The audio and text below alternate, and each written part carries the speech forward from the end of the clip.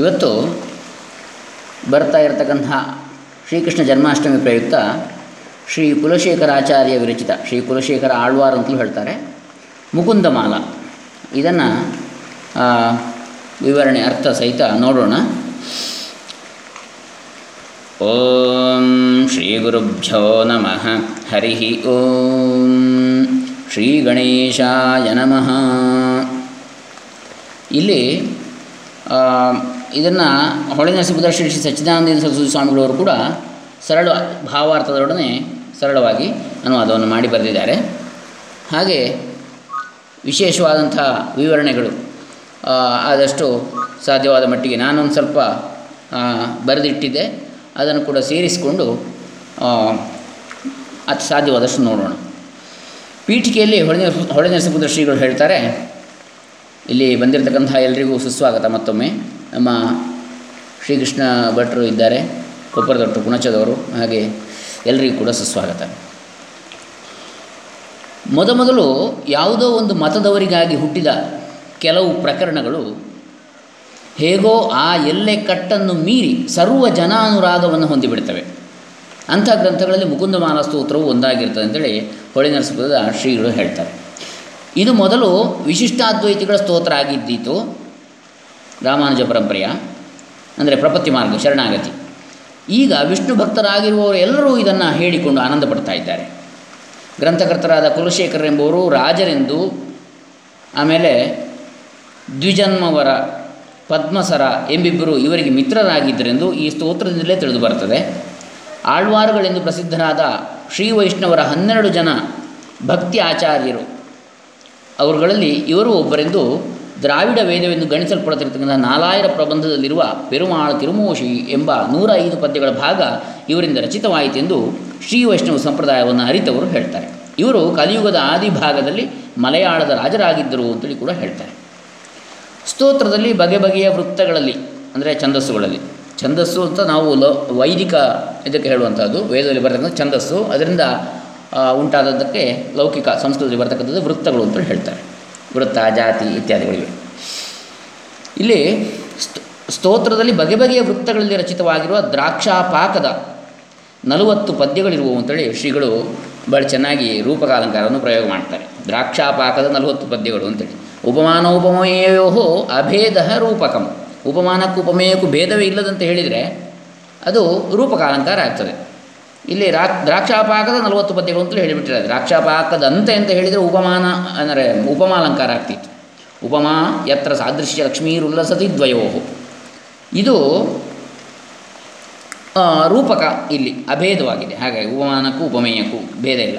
ಇವುಗಳಲ್ಲಿ ಕೆಲವು ಪಾಂಡವ ಗೀತೆ, ಶ್ರೀಕೃಷ್ಣ ಕರ್ಣಾಮೃತ ಮುಂತಾದ ಗ್ರಂಥಗಳಲ್ಲಿ ಕೂಡ ಕಂಡುಬರ್ತವೆ.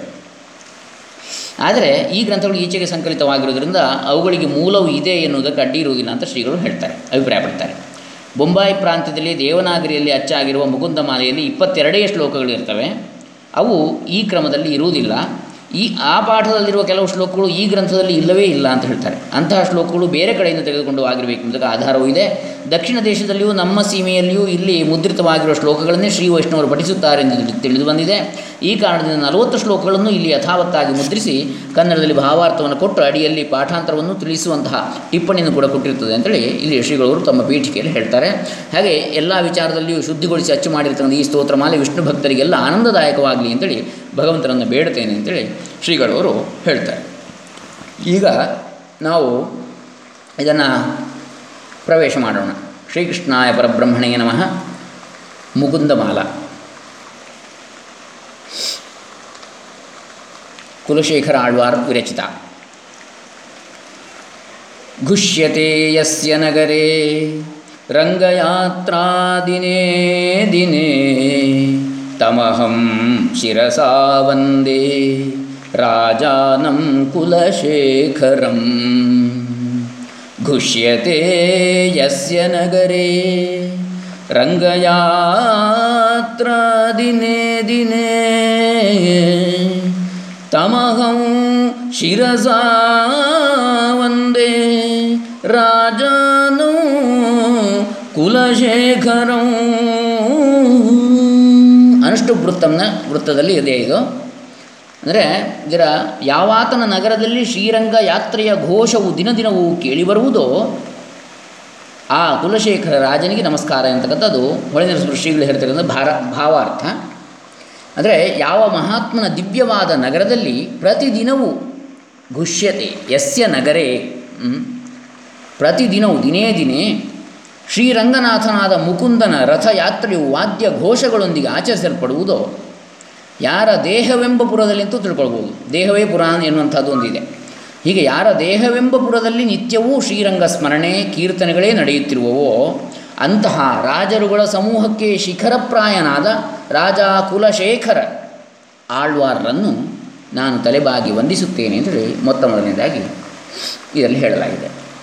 ಇಲ್ಲಿ ಮುಕುಂದ ಅಂತೇಳಿದರೆ ಮುಕುಂ ಅವ್ಯಯಂ ಅಂತಂಚ ನಿರ್ವಾಣ ಮೋಕ್ಷವಾಚಕಂ, ಮುಕುಂ ಅವ್ಯಯಂ ಅಂತಂಚ ನಿರ್ವಾಣ ಮೋಕ್ಷವಾಚಕಂ ತದ್ದದಾತಿ ಚ ಯೋ ದೇವೋ ಮುಕುಂದಸ್ತೇನ ಕೀರ್ತಿತಃ.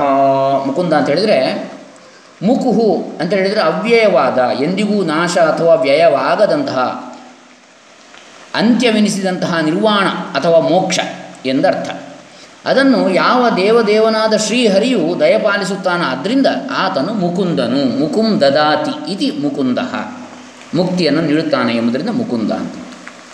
ಮುಕುಂ ಭಕ್ತಿರಸ ಪ್ರೇಮ ವಚನಂ ವೇದಸಮ್ಮತಂ, ಮುಕುಂ ಭಕ್ತಿರಸ ಪ್ರೇಮ ವಚನಂ ವೇದಸಮ್ಮತಂ ಯೋದ ಯಸ್ತದ್ದಾತಿ ವಿಪ್ರೇಭ್ಯೋ ಮುಕುಂದಸ್ತೇನ ಕೀರ್ತಿತಃ. ಭಗವತ್ಪ್ರೇಮರೂಪಿ ಭಕ್ತಿರಸಪೂತವಾದ ವೇದಕ್ಕೆ ಒಪ್ಪಿಗೆಯಾಗುವಂಥ ಅಥವಾ ವೇದ ಸಮ್ಮತವಾದ ನುಡಿಮುತ್ತುಗಳನ್ನು ಯಾವನು ವೇದಾಧ್ಯಾಯಿಗಳಿಗೆ ಅಥವಾ ವಿಪ್ರರಿಗೆ ಒದಗಿಸುತ್ತಾನೋ ಅಂತಹ ವಿಷ್ಣುವು ಅದರಿಂದಾಗಿ ಮುಕುಂದನೆನಿಸಿರುವನು ಎನ್ನತಕ್ಕಂಥದ್ದು ಇನ್ನೊಂದು ಅರ್ಥ. ಇದು ಮೊದಲನೆಯ ಪೀಠಿಕಾ ಶ್ಲೋಕ. ಇನ್ನು ಈ ಮುಕುಂದಮಾಲ ಆರಂಭ ಆಗ್ತದೆ. ಅಂದರೆ ಈ ಶ್ಲೋಕ ಮೂಲಕ್ಕೆ ಸೇರಿದಲ್ಲ ಅಂತ ಹೊಳೆನರಸಿಪುರ ಶ್ರೀಗಳು ಅಭಿಪ್ರಾಯಪಡ್ತಾರೆ. ಈಗ ನಾವು ಹೇಳಿರ್ತಕ್ಕಂಥ ಶ್ಲೋಕ ಈಚೆಗೆ ಯಾರೋ ಗ್ರಂಥಕರ್ತನ ಶಿಷ್ಯರು ಸೇರಿಸಿದ್ದು ಶ್ರೀರಂಗಯಾತ್ರೆಯ ಮಾತು ರಾಜನ ನಗರಿಯಾದ ಅನಂತಶಯನದಲ್ಲಿ ಪ್ರತಿದಿನವೂ ಇರುತ್ತಿತ್ತು ಎಂಬುದರಿಂದ ರಾಜನು ಪ್ರಸಿದ್ಧವಾದ ಶ್ರೀರಂಗಕ್ಕೆ ಆಗಾಗ್ಗೆ ಯಾತ್ರೆಗೆಂದು ಹೋಗಿ ಬರುತ್ತಿದ್ದನೆಂಬುದನ್ನು, ಅದು ಆತನ ನಗರಿಯಲ್ಲೆಲ್ಲ ಪ್ರಸಿದ್ಧವಾಗಿತ್ತು ಎಂಬುದನ್ನು ಕೂಡ ಸೂಚಿಸಿದಂತಾಯಿತು ಅಂತೇಳಿ ಅಭಿಪ್ರಾಯಪಡ್ತಾರೆ ಹೊಳೆನರಸಿಪುರ ಶ್ರೀಗಳು. ಇನ್ನು ಮೊದಲನೇ ಶ್ಲೋಕ ಈ ಮುಕುಂದಮಾಲಾದಲ್ಲಿ ಶ್ರೀವಲ್ಲಭೇತಿ ವರದೇತಿ ದಯಾಪರೇತಿ ಭಕ್ತಪ್ರಿಯೇತಿ ಭವಲುಂಠನ ಕೋವಿದೇತಿ ನಾಥೇತಿ ನಾಗಶಯನೇತಿ ಜಗನ್ನಿವಾಸೇತ್ಯಾಲಾಪಿನಂ ಪ್ರತಿಪದಂ ಕುರು ಮಾಂ ಮುಕುಂದ. ಶ್ರೀವಲ್ಲಭೇತಿ ವರದೇತಿ ದಯಾಪರೇತಿ ಭಕ್ತಪ್ರಿಯೇತಿ ಭವಲುಂಠನ ಕೋವಿದೇತಿ ನಾಥೇತಿ ನಾಗಶಯನೇತಿ ಜಗನ್ನಿವಾಸೇತ್ಯಾಲಾಪಿನಂ ಪ್ರತಿಪದಂ ಕುರು ಮಾಂ ಮುಕುಂದ. ವಸಂತ ತಿಲಕಾವೃತ್ತದಲ್ಲಿ ಇದೆ ಇದು. ಉಕ್ತ ವಸಂತ ತಿಲಕಾತ್ ಅಭಜಾಜ ಗೌಗಃ ಶ್ರೀವಲ್ಲಭೇತಿ ವರದೇತಿ ದಯಾಪರೇತಿ ಅಂಥೇಳಿ.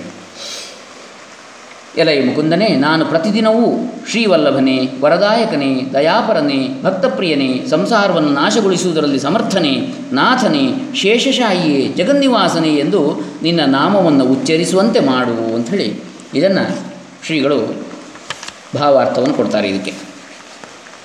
ಹೇ ಮುಕುಂದನೇ, ನಿನ್ನನ್ನು ಶ್ರೀವಲ್ಲಭ ಅಥವಾ ಲಕ್ಷ್ಮೀರಮಣನೆಂದು, ಬೇಡಿದವರಿಗೆ ವರದಾತನಾದ ವರದನೆಂದು, ಕಷ್ಟಗಳನ್ನು ಪರಿಹರಿಸುವ ದಯಾಪರನೆಂದು, ತನ್ನ ಭಕ್ತರಿಗೆ ಅತಿ ಪ್ರಿಯನಾದವನಾಗಿ ಭಕ್ತ ಪ್ರಿಯನೆಂದು, ಭವಸಾಗರವನ್ನು ಕುಂಠಿತ ಅಥವಾ ಕಡಿತ ಮಾಡುವವರಲ್ಲಿ ಕೋವಿದ ಅಥವಾ ನಿಪುಣನೆಂದು, ಸಕಲರ ಒಡೆಯನಾಗಿ ನಾಥ ಅಥವಾ ಜಗನ್ನಾಥನೆಂದು, ಆದಿಶೇಷನನ್ನೇ ಹಾಸಿಗೆಯನ್ನಾಗಿಸಿ ಕ್ಷೀರಸಾಗರದ ಮೇಲೆ ಪವಡಿಸಿದ ನಾಗಶಯನನೆಂದು, ಸಮಗ್ರ ಜಗತ್ತಿನಲ್ಲೇ ವಾಸುದೇವನಾಗಿ ವಾಸವಾಗಿರುವ ಜಗನ್ನಿವಾಸನೆಂದು, ಸದಾ ಪ್ರತಿಕ್ಷಣವೂ ಬದುಕಿನ ಹೆಜ್ಜೆ ಹೆಜ್ಜೆಯಲ್ಲೂ ಕೊಂಡಾಡುವವನನ್ನಾಗಿ ನನ್ನನ್ನು ಮಾಡು, ಅನುಗ್ರಹಿಸು ಕೃಷ್ಣ ಅಂಥೇಳಿ ಇಲ್ಲಿ ಪ್ರಾರ್ಥನೆ ಮೊದಲಿಗೆ ಮೊದಲನೇ ಶ್ಲೋಕದಲ್ಲಿ ಕುಲಶೇಖರ ಆಳ್ವಾರವರು ಹೇಳ್ತಾರೆ.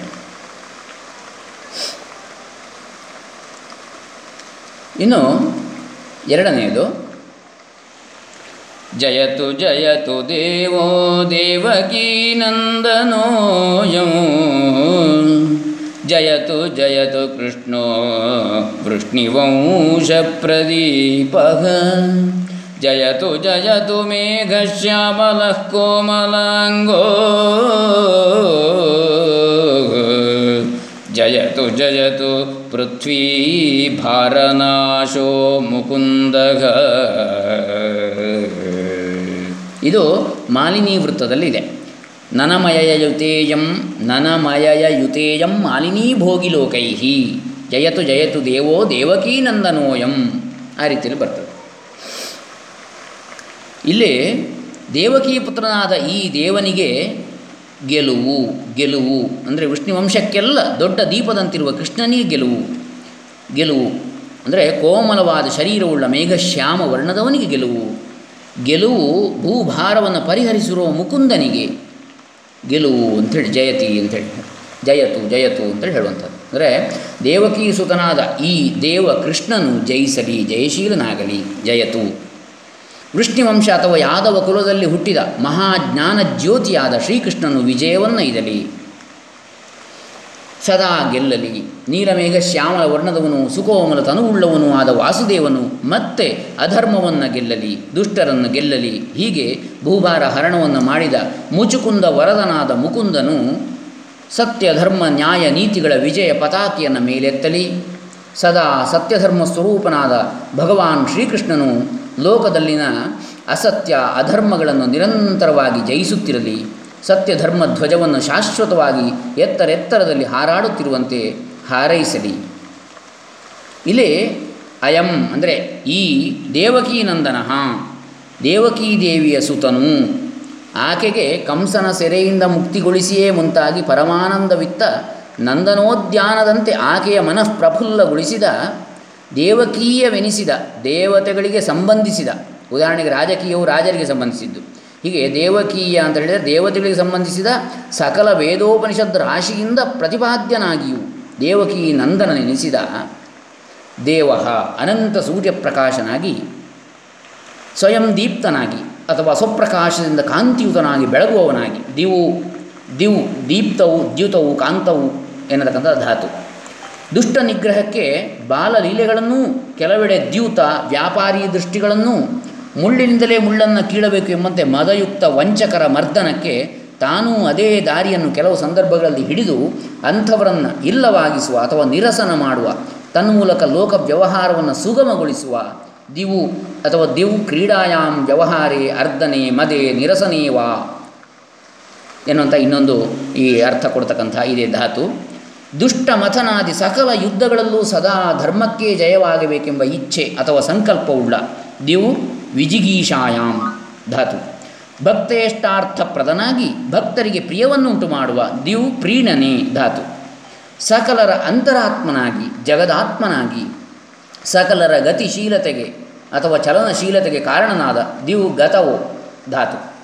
ದುಷ್ಟ ಮಥನದ ಬಳಿಕ ವಿಜಯೋತ್ಸವದ ಘೋಷಗೈಯುವ ದಿವು ಪರಿಪೂಜನೆ. ಸದಾ ಪರಮಾನಂದ ಸ್ವರೂಪನಾದ ದಿವು ಮೋದನೆ. ದೇವ ಎನ್ನುವ ಶಬ್ದಕ್ಕೆ ಎಷ್ಟು ಅರ್ಥಗಳಿವೆ ಅಂತೇಳಿ ಸಂಸ್ಕೃತದಲ್ಲಿ. ಸದಾ ಸರ್ವಸ್ತುತನಾದ ದಿವು ಸ್ತುತವು.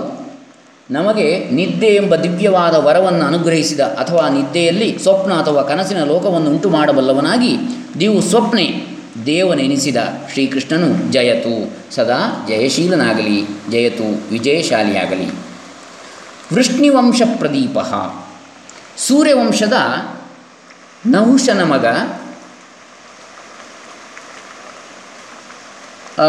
ಯಯಾತಿ. ಅವನಿಗೆ ಇಬ್ಬರು ಪತ್ನಿಯರು, ದೇವಯಾನಿ ಮತ್ತು ಶರ್ಮಿಷ್ಠೆ. ಯಯಾತಿಗೆ ದೇವಯಾನಿಗೆ ಇಬ್ಬರು ಮಕ್ಕಳು, ಯದು ಮತ್ತು ತುರ್ವಸು. ಯದುವಿನಿಂದ ಯಾದವ ವಂಶ. ಶರ್ಮಿಷ್ಠೆಗೆ ಮೂವರು ಮಕ್ಕಳು, ದೃಹ್ಯು, ಅನು ಮತ್ತು ಪೂರುವಿನಿಂದ ಪೌರವ ವಂಶ. ಈ ವಂಶದಲ್ಲೇ ಕುರು ಜನಿಸಿದ್ದರಿಂದ ಮುಂದಿನ ದುರ್ಯೋಧನಾದಿಗಳು ಕೌರವರೆನಿಸಿದರು. ಪಾಂಡುವಿನ ಸುತರು ಪಾಂಡವರೆನಿಸಿದರು. ಯದು ಎಂಬವನ ವಂಶದಲ್ಲಿ ತಾಲಜಂಘನೆಂಬವನಿಗೆ 100 ಮಂದಿ ತಾಲಜಂಘರೆಂದು ಪ್ರಸಿದ್ಧರಾದ ಪುತ್ರರು ಹುಟ್ಟಿದರಂತೆ. ಭೃಗುವಂಶದ ಮಹರ್ಷಿ ಔರ್ವರೆಂಬವರ ಶಕ್ತಿಯಿಂದ ಔರ್ವಾನಲ ಅಥವಾ ಬಡವಾನಲ ಅಥವಾ ಬಡವಾನಲ, ಸಮುದ್ರಾಂತಸ್ಥವಾದ ಬಡವ ಅಥವಾ ಅಶ್ವರೂಪಿ ಅಗ್ನಿ ಅಥವಾ ಸಾಗರ ತಳದ ಅಗ್ನಿ ಯಾವುದಿದೆ ಅದು ಔರ್ವರೆಂಬವರ ಶಕ್ತಿ. ಅದರಿಂದ ಸಗರ ರಾಜನು ಇವರನ್ನು ಸಂಹರಿಸಿದ, ಈ ತಾಲಜಂಗರನ್ನು. ಇವರಲ್ಲಿ ಹಿರಿಯವ ವೀತಿಹೋತ್ರ, ಆತನ ಮಗ ಮಧು. ಮಧುವಿನ 100 ಮಕ್ಕಳಲ್ಲಿ ಹಿರಿಯವನು ವೃಷ್ಣಿ. ಹೀಗೆ ಮಧು, ವೃಷ್ಣಿ, ಸಾತ್ವತ, ಯದು ಇವರಿಂದ ಈ ವಂಶವು ಮಾಧವ, ವಾರ್ಷ್ಣೇಯ, ಸಾತ್ವತೀಯ ಮತ್ತು ಯಾದವ ಎಂಬ ಹೆಸರುಗಳನ್ನು ಪಡೆಯಿತು. ಇನ್ನೊಬ್ಬ ವೃಷ್ಣಿ ಇದೇ ವಂಶದ ಯುಧಾಜಿತ್ತುವಿನ ಮಗನಾದ ಅನಮಿತ್ರನ 3ನೆಯ ಮಗ. ಹೀಗೆ ಈ ವಂಶವು ವೃಷ್ಟಿವಂಶವೆನಿಸಿ ಸಾಕ್ಷಾತ್ ಮಹಾವಿಷ್ಣುವು ತನ್ನ ಪೂರ್ಣಾಂಶದಿಂದ ಇದೇ ಕುಲದಲ್ಲಿ ವಾಸುದೇವ ಕೃಷ್ಣನಾಗಿ ವಸುದೇವನ ಮಗನಾಗಿ ಜನಿಸಿದ ಕಾರಣ ವೃಷ್ಣಿವಂಶಕ್ಕೆ ಪ್ರದೀಪಪ್ರಾಯನಾದ. ಹಾಗಾಗಿ ವೃಷ್ಣಿವಂಶ ಪ್ರದೀಪ ಅಂತೇಳಿ. ಅಂತಹ ವೃಷ್ಣಿಕುಲ ದೀಪಕನಾದ ಕೃಷ್ಣ ಕರ್ಷತಿ ಇತಿ ಕೃಷ್ಣ, ಸಜ್ಜನರನ್ನು ತನ್ನ ಅಲೌಕಿಕ ಗುಣ ಸೌಂದರ್ಯ ದೈವತ್ವಾದಿಗಳಿಂದ ಭಕ್ತಿ ಪ್ರೇಮಯುತರನ್ನಾಗಿಸಿ ತನ್ನೆಡೆಗೆ ಆಕರ್ಷಿಸುವ, ದುಷ್ಟರನ್ನು ದೀಪದ ಹುಳುಗಳಂತೆ ತನ್ನೆಡೆಗೆ ಆಕರ್ಷಿಸಿ ನಾಶ ಮಾಡುವ. ಹಾಗೆ ಕೃಷಿ ಅಂದರೆ ಭೂಮಿ ಅಥವಾ ಲೋಕದ ಣ ಅಂದರೆ ಸುಸ್ಥಿತಿ ಅಥವಾ ನೆಮ್ಮದಿಗೆ ಕಾರಣನಾಗಿ ಕೃಷ್ಣನೆನಿಸಿದ ಭಗವಂತನು ಜಯತು ಜಯತು ಸರ್ವದಾ ಧರ್ಮ ಸಂರಕ್ಷಣ ಕಾರ್ಯದಲ್ಲಿ, ದುಷ್ಟ ದಮನದಲ್ಲಿ, ಭೂಭಾರ ಹರಣದಲ್ಲಿ, ಶಿಷ್ಟ ಪರಿಪಾಲನೆಯಲ್ಲಿ, ಭಕ್ತರ ಇಷ್ಟಾರ್ಥಗಳನ್ನಿತ್ತು ಹಿತ ಕಾಯುವುದರ ಮೂಲಕ ವಿಜಯ ಧ್ವಜವನ್ನು ಸದಾ ಬಾನೆತ್ತರಕ್ಕೆ ಹಾರಿಸುವಂತಾಗಲಿ, ಆತನಿಗೆ ಜಯವಾಗಲಿ, ತನ್ಮೂಲಕ ಧರ್ಮಕ್ಕೆ ಜಯವಾಗಲಿ, ಅಧರ್ಮಕ್ಕೆ ಅಪಜಯವಾಗಲಿ ಅಂಥೇಳಿ ನಾವು ಇದರಲ್ಲಿ ನೋಡ್ಬೋದು ಈ 2ನೇ ಶ್ಲೋಕದಲ್ಲಿ.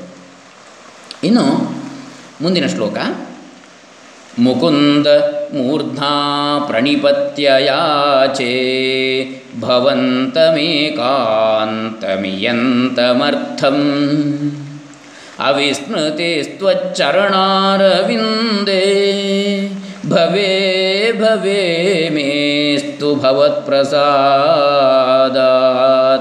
ಭವೇ ಭವೇ ಮೇಸ್ತು ಭವತ್ಪ್ರಸಾದಾತ್. ಇದು ಉಪೇಂದ್ರ ವಜ್ರಾವೃತ್ತದಲ್ಲಿದೆ.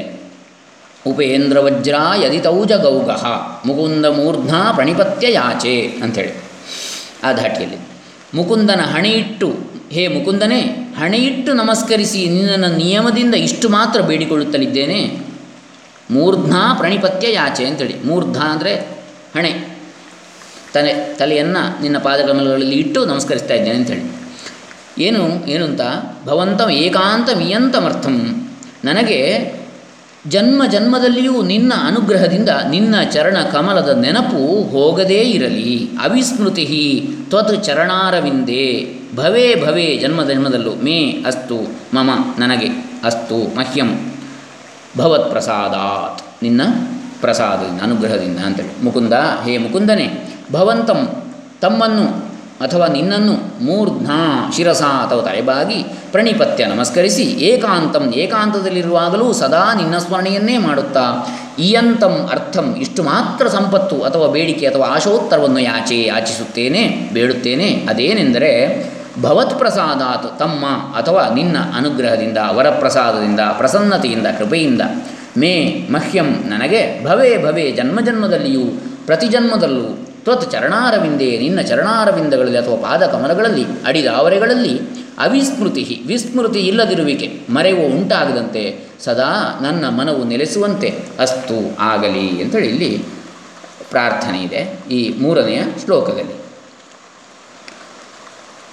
ಇನ್ನು 4ನೇ ಶ್ಲೋಕ ನಾಹಂ ವಂದೇ ತವ ಚರಣಯೋರ್ದ್ವಂದ್ವಮದ್ವಂದ್ವಹೇತೋಃ ಕುಂಭೀಪಾಕಂ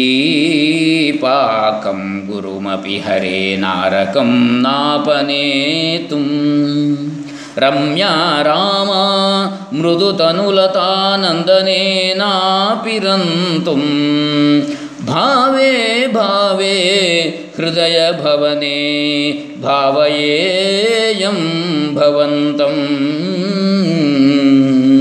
ಭಾವಯೇಯಂ ಭವಂತಂ. ಇಲ್ಲಿ ಬಹಳ ಚೆನ್ನಾಗಿದೆ, ಭಕ್ತಿಯ ಪರಾಕಾಷ್ಠೆ ಇದೆ ಇದರಲ್ಲಿ. ಈ ಒಂದು ಇದರಲ್ಲಿ ಕೃತಿಯಲ್ಲಿ ಕುಲಶೇಖರ ಆಳ್ವಾರರ ಕೃತಿಯಲ್ಲಿ ಏನು ಹೇಳ್ತಾ ಇದ್ದಾನೆ ಅಂದರೆ, ಎಲ ಈ ಹರಿಯೇ ನಿನ್ನ ಚರಣಯುಗವನ್ನು ಅಂದರೆ ಚರಣದ್ವಂದ್ವವನ್ನು ಯುಗ ಅಂದರೆ ಜೋಡಿ ಅಂಥೇಳಿ, ಯುಗಳ ಅಂತ ಹೇಳ್ತೇವೆ. ನಾನು ನಮಸ್ಕರಿಸುತ್ತಿರುವುದು ಸುಖ ದುಃಖಾದಿ ದ್ವಂದ್ವಗಳಿಂದ ಬಿಡುಗಡೆ ಆಗುವುದಕ್ಕಲ್ಲ, ಮತ್ತೇನಕ್ಕೆ? ಕುಂಭೀಪಾಕ ನರಕದ ಹೆಚ್ಚಿನ ಯಾತನೆಯನ್ನು ತಪ್ಪಿಸಿಕೊಳ್ಳುವುದಕ್ಕೂ ಅಲ್ಲ, ನಂದನವನದಲ್ಲಿ ಮೃದುವಾದ ಬಳ್ಳಿ ಮೈಯಿನ ರಮಣೀಯ ಸ್ತ್ರೀಯರನ್ನು ಕ್ರೀಡಿಸುವುದಕ್ಕೂ ಅಲ್ಲ, ಮತ್ತೇಕೆಂದರೆ ಜನ್ಮ ಜನ್ಮದಲ್ಲಿಯೂ ನನ್ನ ಹೃದಯದ ಕೋಣೆಯಲ್ಲಿ ನಿನ್ನನ್ನು ಭಾವನೆ ಮಾಡುತ್ತಿರಬೇಕು ಎಂಬುದಕ್ಕಾಗಿ ಅಂತೇಳಿ ಇಲ್ಲಿ ಹೇಳ್ತಾರೆ. ಅಂದರೆ ಇದು ಅತ್ಯಷ್ಟಿಚ್ಛಂದೋಜಾತವಾದಂತಹ ಸಪ್ತದಶಾಕ್ಷರ 17 ಅಕ್ಷರಗಳ ಪಾದ ಇರತಕ್ಕಂತಹ ಮಂದಾಕ್ರಾಂತ ವೃತ್ತದಲ್ಲಿದೆ. ಮಂದಾಕ್ರಾಂತ ಜಲಧಿ ಷಡಗೈರ್ಭೌನತೌತೋ ಅಥವಾ ಭೌನತೌ ತಾದ್ ಗುರು ಚೇತ್ ಅಂಥೇಳಿ, ನಾಹಂ ವಂದೇ ತವ ಚರಣಯೋರ್ದ್ವಂದ್ವ ಮದ್ವಂದ್ವ ಹೇತೋ ಅಂಥೇಳಿ ಬರ್ತದೆ. ಹರೇ, ಹೇ ಶ್ರೀಹರಿಯೇ, ಅದ್ವಂದ್ವ ಹೇತೋ, ದ್ವಂದ್ವರಹಿತವಾದ ಸಮಾಧಿ ಸ್ಥಿತಿ ಅಥವಾ ಜೀವನ್ಮುಕ್ತಿ ಪ್ರಾಪ್ತಿಯ ಕಾರಣಕ್ಕಾಗಿ ತವ ಚರಣಯೋ ದ್ವಂದ್ವಂ, ನಿನ್ನ ಪದ ಕಮಲಗಳೆರಡನ್ನು ಅಹಂ ನಾನು ನ ವಂದೇ ವಂದಿಸುತ್ತಿಲ್ಲ. ಮತ್ತು ಕುಂಭೀಪ ಇಲ್ಲಿ ಭಕ್ತಿಯ ಪರಾಕಾಷ್ಠೆ, ಇದು ಜ್ಞಾನದ ಪರಾಕಾಷ್ಠೆ ಅಲ್ಲ, ಇಲ್ಲಿ ಭಕ್ತಿ. ಹಾಗಾಗಿ ಜೀವನ್ಮುಕ್ತಿಯನ್ನು ನಿನ್ನಲ್ಲಿ ಬೇಡ್ತಾ ಇಲ್ಲ ನಾನು. ಮತ್ತು ಏನನ್ನು ಕೇಳ್ತಾ ಇದ್ದೇನೆ? ಕುಂಭೀಪಾಕಂ, ಕುಂಭೀಪಾಕವೇ ಮುಂತಾದ ಗುರುಂ ನಾರಕಂ, ಗುರುತರವಾದ ಬೃಹತ್ತಾದ ನರಕವನ್ನು ಅಪನೇತುಂ ಅಪಿ ನ, ದೂರ ಮಾಡಲು ಕೂಡ ಅಲ್ಲ. ರಮ್ಯಾ ರಾಮ ಮೃದು ತನುಲತಾ ನಂದನೆ, ರಮಣೀಯವಾದ ಅಥವಾ ಮನೋಹರವಾದ ಅಥವಾ ರಮ್ಯವಾದ, ರಮಿಸಲು ಯೋಗ್ಯವಾದ, ರಂತುಂ ಯೋಗ್ಯಂ ರಮ್ಯಂ, ನಯನಾಭಿರಾಮವಾದ ಅಥವಾ ಕಣ್ಣುಗಳಿಗೆ ಆನಂದವನ್ನು ಕೊಡುವಂತಹ ಸುಂದರವಾದ, ಮೃದುವಾದ ಅಥವಾ ಸುಕೋಮಲವಾದ ತನು ಅಥವಾ ದೇಹವೆಂಬಂತಹ ಲತೆ ಅಥವಾ ಬಳ್ಳಿಗಳಿಂದ ಕೂಡಿದ ಸ್ತ್ರೀಯರ ನಂದನೋದ್ಯಾನದಲ್ಲಿ ರಂತುಂ ಅಪಿ ನ, ಕ್ರೀಡಿಸಲು, ರಂ ಕ್ರೀಡಾಯಾಮ್, ರಮಿಸಲು ಸಹ ಅಲ್ಲ. ಆದರೆ ಹೃದಯ ಭವನೇ, ನನ್ನ ಹೃದಯ ಮಂದಿರದಲ್ಲಿ, ಚಿತ್ತ ಭಿತ್ತಿಯಲ್ಲಿ ಒಡಮೂಡುವ ಭಾವೇ ಭಾವೇ, ಪ್ರತಿಯೊಂದು ಭಾವನೆ, ಯೋಚನೆ, ಸಂಕಲ್ಪಗಳಲ್ಲೂ ಭವಂತಂ ನಿನ್ನನ್ನು ಭಾವಯೇಯಂ ಭಾವಿಸುವೆನು, ಅದಕ್ಕಾಗಿ ನಿನ್ನನ್ನು ವಂದಿಸುವೆನು. ಕೃಷ್ಣಾರ್ಪಣ ಬುದ್ಧಿಯಿಂದ ನಾನು ತ್ರಿಕರಣಪೂರ್ವಕವಾಗಿ ವ್ಯವಹರಿಸ್ತೇನೆ. ಕಾಯೇನ ವಾಚ ಮನಸ, ದೇಹದಿಂದ ಮಾತಿನಿಂದ ಮನಸ್ಸಿನಿಂದಲೂ ಮಾಡುವ ಪ್ರತಿಯೊಂದು ಕರ್ಮ, ಮಾತು ಮತ್ತು ಚಿಂತನೆಗಳು ನಿನ್ನ ಪ್ರೇರಣೆಯಿಂದ, ನಿನ್ನ ಪ್ರೀತ್ಯರ್ಥವಾಗಿ ನಾನು ನಿನ್ನ ಕೈಯ ಆಯುಧದಂತೆ ನೀನು ನಡೆಸಿದಂತೆ ನಡೆದು ಕೊನೆಗೆ ನಿನಗೇ ಅವೆಲ್ಲವೂ ಸಮರ್ಪಿತವಾಗಲಿ ಅನ್ನತಕ್ಕಂಥ ಭಾವ ಈ ಒಂದು ಶ್ಲೋಕದಲ್ಲಿ ಇದೆ, 4ನೇ ಶ್ಲೋಕದಲ್ಲಿ. ಇನ್ನು 5ನೇ ಶ್ಲೋಕ.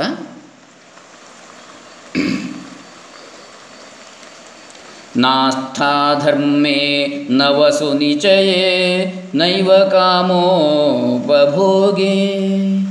ಯದ್ಯದ್ಭಾವ್ಯಂ ಭವತು ಭಗವನ್ ಪೂರ್ವಕರ್ಮಾನುರೂಪಂ ಏತತ್ ಪ್ರಾರ್ಥ್ಯಂ ಮಮ ಬಹುಮತಂ ಜನ್ಮ ಜನ್ಮಾಂತರೇಪಿ ತ್ವತ್ಪಾದಾಂಭೋರುಹಯುಗಗತಾ ನಿಶ್ಚಲಾ ಭಕ್ತಿರಸ್ತು, ನಿಶ್ಚಲಾ ಭಕ್ತಿರಸ್ತು. ಇದು 5ನೇ ಶ್ಲೋಕ. ನನಗೆ ಧರ್ಮದಲ್ಲಿ ಆಸಕ್ತಿ ಇಲ್ಲ, ನ ಆಸ್ಥಾ ಧರ್ಮೇ, ಧನರಾಶಿಯಲ್ಲಿಯೂ ಇಲ್ಲ, ಕಾಮಗಳ ಉಪಭೋಗದಲ್ಲಂತೂ ಇಲ್ಲವೇ ಇಲ್ಲ. ಎಲೆ ಈ ಭಗವಂತನೇ, ಪೂರ್ವಜನ್ಮದಲ್ಲಿ ಮಾಡಿದ ಕರ್ಮಗಳಿಗೆ ಅನುಗುಣವಾಗಿ ಏನೇನು ಆಗಬೇಕು ಅದೆಲ್ಲ ಆಗಲಿ. ನನಗೆ ಅತ್ಯಂತವಾಗಿ ಬೇಕಾಗಿರುವುದೆಂದು ನಿನ್ನನ್ನು ಬೇಡಿಕೊಳ್ಳುವುದು ಯಾವುದೆಂದರೆ, ಜನ್ಮ ಜನ್ಮಾಂತರದಲ್ಲಿಯೂ ನಿನ್ನ ಚರಣಕಮಲ ಯುಗದಲ್ಲಿಯೇ ನಿಶ್ಚಲವಾದ ಭಕ್ತಿಯೊಂದಿರಲಿ ಅಂತ ಇಲ್ಲಿ ಭಕ್ತಿಯ ಒಂದು ಪರಾಕಾಷ್ಠೆಯಲ್ಲಿ ಈ ಭಗವದ್ಭಕ್ತ ಪ್ರಾರ್ಥನೆ ಮಾಡ್ತಾನೆ. ಕುಲಶೇಖರ ಆಳ್ವಾರ್ ಅವರು ಏನು ಹೇಳ್ತಾರೆ, ಇದು ಅತ್ಯಷ್ಟಿಚ್ಛಂದಸ್ಸಿನ ಇಂದ ಹುಟ್ಟಿದಂತಹ ಮಂದಾಕ್ರಾಂತ ವೃತ್ತದಲ್ಲಿ ಇದೆ. ಇದು ಕೂಡ ಹಿಂದಿನದ್ದೇ. ಹೇ ಭಗವಂತನೇ, ನನಗೆ ಧರ್ಮಾಚರಣೆಗಳಲ್ಲಾಗಲಿ, ಅರ್ಥ ಸಂಗ್ರಹದಲ್ಲಾಗಲಿ, ಕಾಮೋಪಭೋಗದಲ್ಲಾಗಲಿ ಆಸ್ಥೆ ಅಥವಾ ಆಸಕ್ತಿ ಇಲ್ಲ. ನ ಆಸ್ಥಾ ಧರ್ಮೇ ನ ವಸು ನಿಚಯೇ, ಸಂಪತ್ತಿನ ಸಂಗ್ರಹದಲ್ಲಿ ಆಗಲಿ, ಸಂಪತ್ತಿನ ನಿಧಿಯಲ್ಲಿ ಆಗಲಿ. ನೈವ ಕಾಮೋಪಭೋಗದಲ್ಲಿ ಆಗಲಿ ನನಗೆ ಆಸಕ್ತಿ ಇಲ್ಲ. ಹಿಂದೆ ನಾನು ಮಾಡಿದ ಪುಣ್ಯ ಪಾಪ ಕರ್ಮಗಳಿಗೆ ಅನುರೂಪವಾಗಿ ಅದೇನು ಫಲಗಳು ಬಂದರೂ ಬರುವುದೆಲ್ಲ ಬರಲಿ. ಆದರೆ ನನ್ನ ಬಹುಮುಖ್ಯವಾದ ಪ್ರಾರ್ಥನೆ ಇದು, ಜನ್ಮ ಜನ್ಮಾಂತರಗಳಲ್ಲಿಯೂ ನಿನ್ನ ಪಾದ ಕಮಲಗಳ ಎರಡರಲ್ಲೇ ನಿಶ್ಚಲವಾದ, ಅಚಲವಾದ, ಎಂದಿಗೂ ವಿಚಲಿತವಾಗದ ನಿರಂತರ ಭಕ್ತಿಯು ನನಗಿರಲಿ ಅಂತೇಳಿ ಇಲ್ಲಿ ಕವಿ ಪ್ರಾರ್ಥನೆ ಮಾಡ್ತಾ ಇದ್ದಾನೆ. ಇನ್ನು ಮುಂದಿನ ಶ್ಲೋಕದಲ್ಲಿ ಏನು ಹೇಳ್ತಾ ಇದ್ದಾರೆ? ದಿವಿ ವಾ ಭುವಿ ವಾ ಮಮಾಸ್ತು ವಾಸೋ ನರಕೇ ವಾ ನರಕಾಂತಕ ಪ್ರಕಾಮಂ ಅವಧೀರಿತ ಶಾರದಾರವಿಂದೌ ಚರಣೌ ತೇ ಮರಣೇಪಿ ಚಿಂತಯಾಮಿ ಚರಣೌ ತೇ ಮರಣೇಪಿ ಚಿಂತಯಾಮಿ. ಇದು 6ನೆಯ ಶ್ಲೋಕ. ಎಲೆ ಈ ನರಕಾಸುರನನ್ನು ನಾಶಗೊಳಿಸಿದವನೇ, ನನಗೆ ಸ್ವರ್ಗದಲ್ಲಿ ಆದರೂ ಭೂಲೋಕದಲ್ಲಿ ಆದರೂ ನರಕದಲ್ಲಿ ಆದರೂ ಎಲ್ಲಿ ಬೇಕಾದರೂ ವಾಸವಾಗಲಿ, ಶರತ್ಕಾಲದ ಕೆಂದಾವರೆಗಳನ್ನು ಧಿಕ್ಕರಿಸುವ ನಿನ್ನ 2 ಚರಣಗಳನ್ನು ಮರಣಕಾಲದಲ್ಲಿಯೂ ನಾನು ಚಿಂತಿಸ್ತಾ ಇರ್ತೇನೆ ಅಂಥೇಳಿ ಇಲ್ಲಿ ಕವಿ ಕುಲಶೇಖರ ಆಳ್ವಾರ್ ಹೇಳ್ತಾರೆ. ಅಂದರೆ ಹೇ ನರಕವನ್ನು ಇಲ್ಲವಾಗಿಸಿ ಮೋಕ್ಷವನ್ನು ಈವವನೇ ನರಕಾಂತಕ. ಒಂದು ಅರ್ಥದಲ್ಲಿ ನರಕವನ್ನು ಇಲ್ಲವಾಗಿಸಿ ಮೋಕ್ಷವನ್ನು ಈವವ, ಇನ್ನೊಂದು ಅರ್ಥದಲ್ಲಿ ನರಕಾಸುರನನ್ನು ಕೊಂದವ. ನನ್ನ ವಾಸವು ಸ್ವರ್ಗದಲ್ಲಿರಲಿ, ಭೂಮಿಯಲ್ಲಿರಲಿ ಅಥವಾ ನರಕದಲ್ಲಿ ಇರಲಿ, ನಿನ್ನಿಚ್ಛೆಯಂತೆ ನಾನು ಎಲ್ಲೇ ವಾಸವಾಗಿರಲಿ. ದಿವಿವಾ ದೇವಲೋಕದಲ್ಲಿ, ಭುವಿವಾ ಭುವಿಯಲ್ಲಿ, ಮಮ ಅಸ್ತು ವಾಸಃ ನರಕೇ ವಾ ನರಕಾಂತಕ ಪ್ರಕಾಮಂ ನಿನ್ನಿಚ್ಛೆಯಂತೆ. ಅವಧೀರಿತ ಶಾರದಾರವಿಂದವು ಚರಣವೂ ತೇ ಮರಣೇ ಅಪಿ ಚಿಂತಯಾಮಿ. ಆದರೂ ಶರತ್ಕಾಲದಲ್ಲಿ ಬೆಳಗುವ ಕೆಂದಾವರೆಯ ಹೊಳಪನ್ನೂ ಮೀರುವ ಕೆಂಪಾದ ನಿನ್ನ ಪಾದಪದ್ಮಗಳಲ್ಲೇ ಸದಾ ನೆಲೆಸಿರುವ ಚಿತ್ತವುಳ್ಳವನಾಗಿ ಮರಣಕಾಲದಲ್ಲೂ ನಿನ್ನ ಚರಣಕಮಲಗಳನ್ನೇ ಚಿಂತಿಸಲು ಬಯಸುತ್ತೇನೆ ಶ್ರೀಹರಿಯೇ ಅಂತೇಳಿ ಇಲ್ಲಿ ಕವಿ ಪ್ರಾರ್ಥನೆ ಮಾಡ್ತಾನೆ ಈ 6ನೆಯ ಶ್ಲೋಕದಲ್ಲಿ. ಮುಂದೆ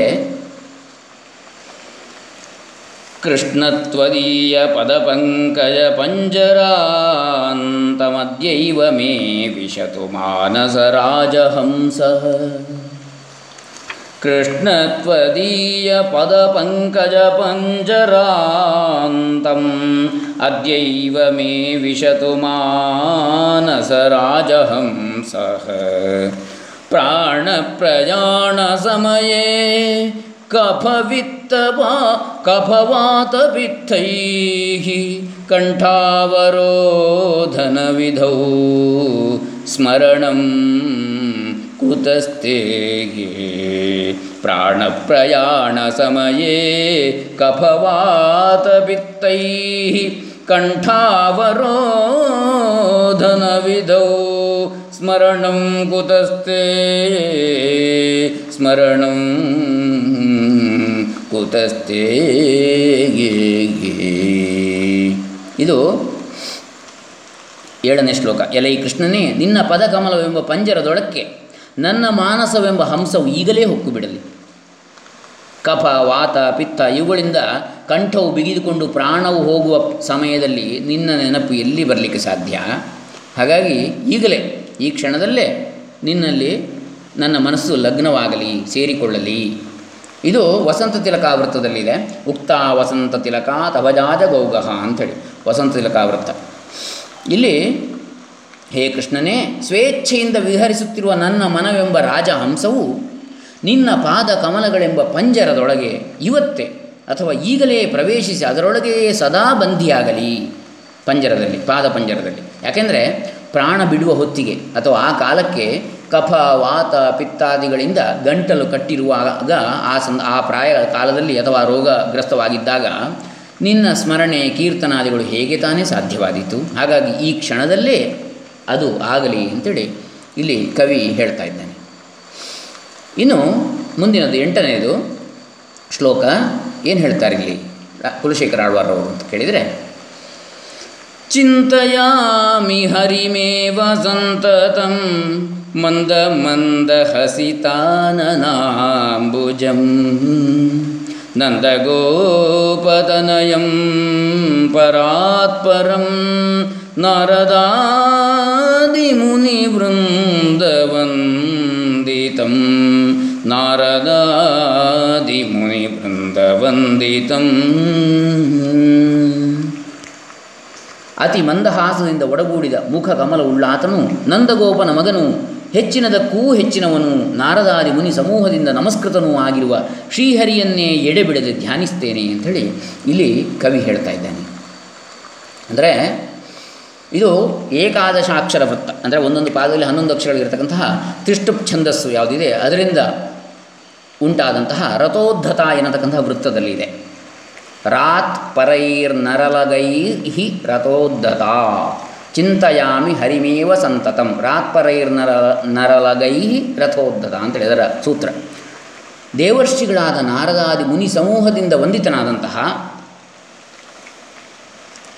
ಮೃದು ಮಧುರವಾದ ತಿಳಿನಗೆ ಅಥವಾ ಮಂದ ಸ್ಮಿತವನ್ನು ಬೀರುವ ಮುಖ ಕಮಲವುಳ್ಳ ನಂದಗೋಪಸುತನಾದ ಪರಾ ಪ್ರಕೃತಿಗಿಂತ ಶ್ರೇಷ್ಠನೂ ಅದರಾಚೆಗೂ ಮೀರಿರುವವನಾದ ಪರಮೇಶ್ವರನಾದ ಶ್ರೀಹರಿಯನ್ನು ಅಥವಾ ಶ್ರೀಕೃಷ್ಣನನ್ನು ಅಥವಾ ವಾಸುದೇವನನ್ನು ಎಡೆ ಬಿಡದೆ ಸಂತತಂ ಸಮ್ಯಕ್ ಚೆನ್ನಾಗಿ ತತಂ ತನು ವಿಸ್ತಾರೆ ಸತತವೂ ಎಡೆಬಿಡದೆ ನಿರಂತರವೂ ಸವಿಸ್ತಾರವಾಗಿ ಅಥವಾ ಸುದೀರ್ಘವಾಗಿ ತನು ಶ್ರದ್ಧಾಯಾಮ್ ಅಂತ ಹೇಳಿದರೆ ಶ್ರದ್ಧಾಪೂರ್ವಕವಾಗಿ ತನು ಉಪಕರಣೆ ಆತನ ಕೈಯ ಉಪಕರಣವೇ ನಾನಾಗಿ ಆತನ ಪ್ರಚೋದನೆಯಿಂದಾಗಿಯೇ ಚಿಂತಿಸುತ್ತೇನೆ ಸ್ಮರಿಸುತ್ತೇನೆ.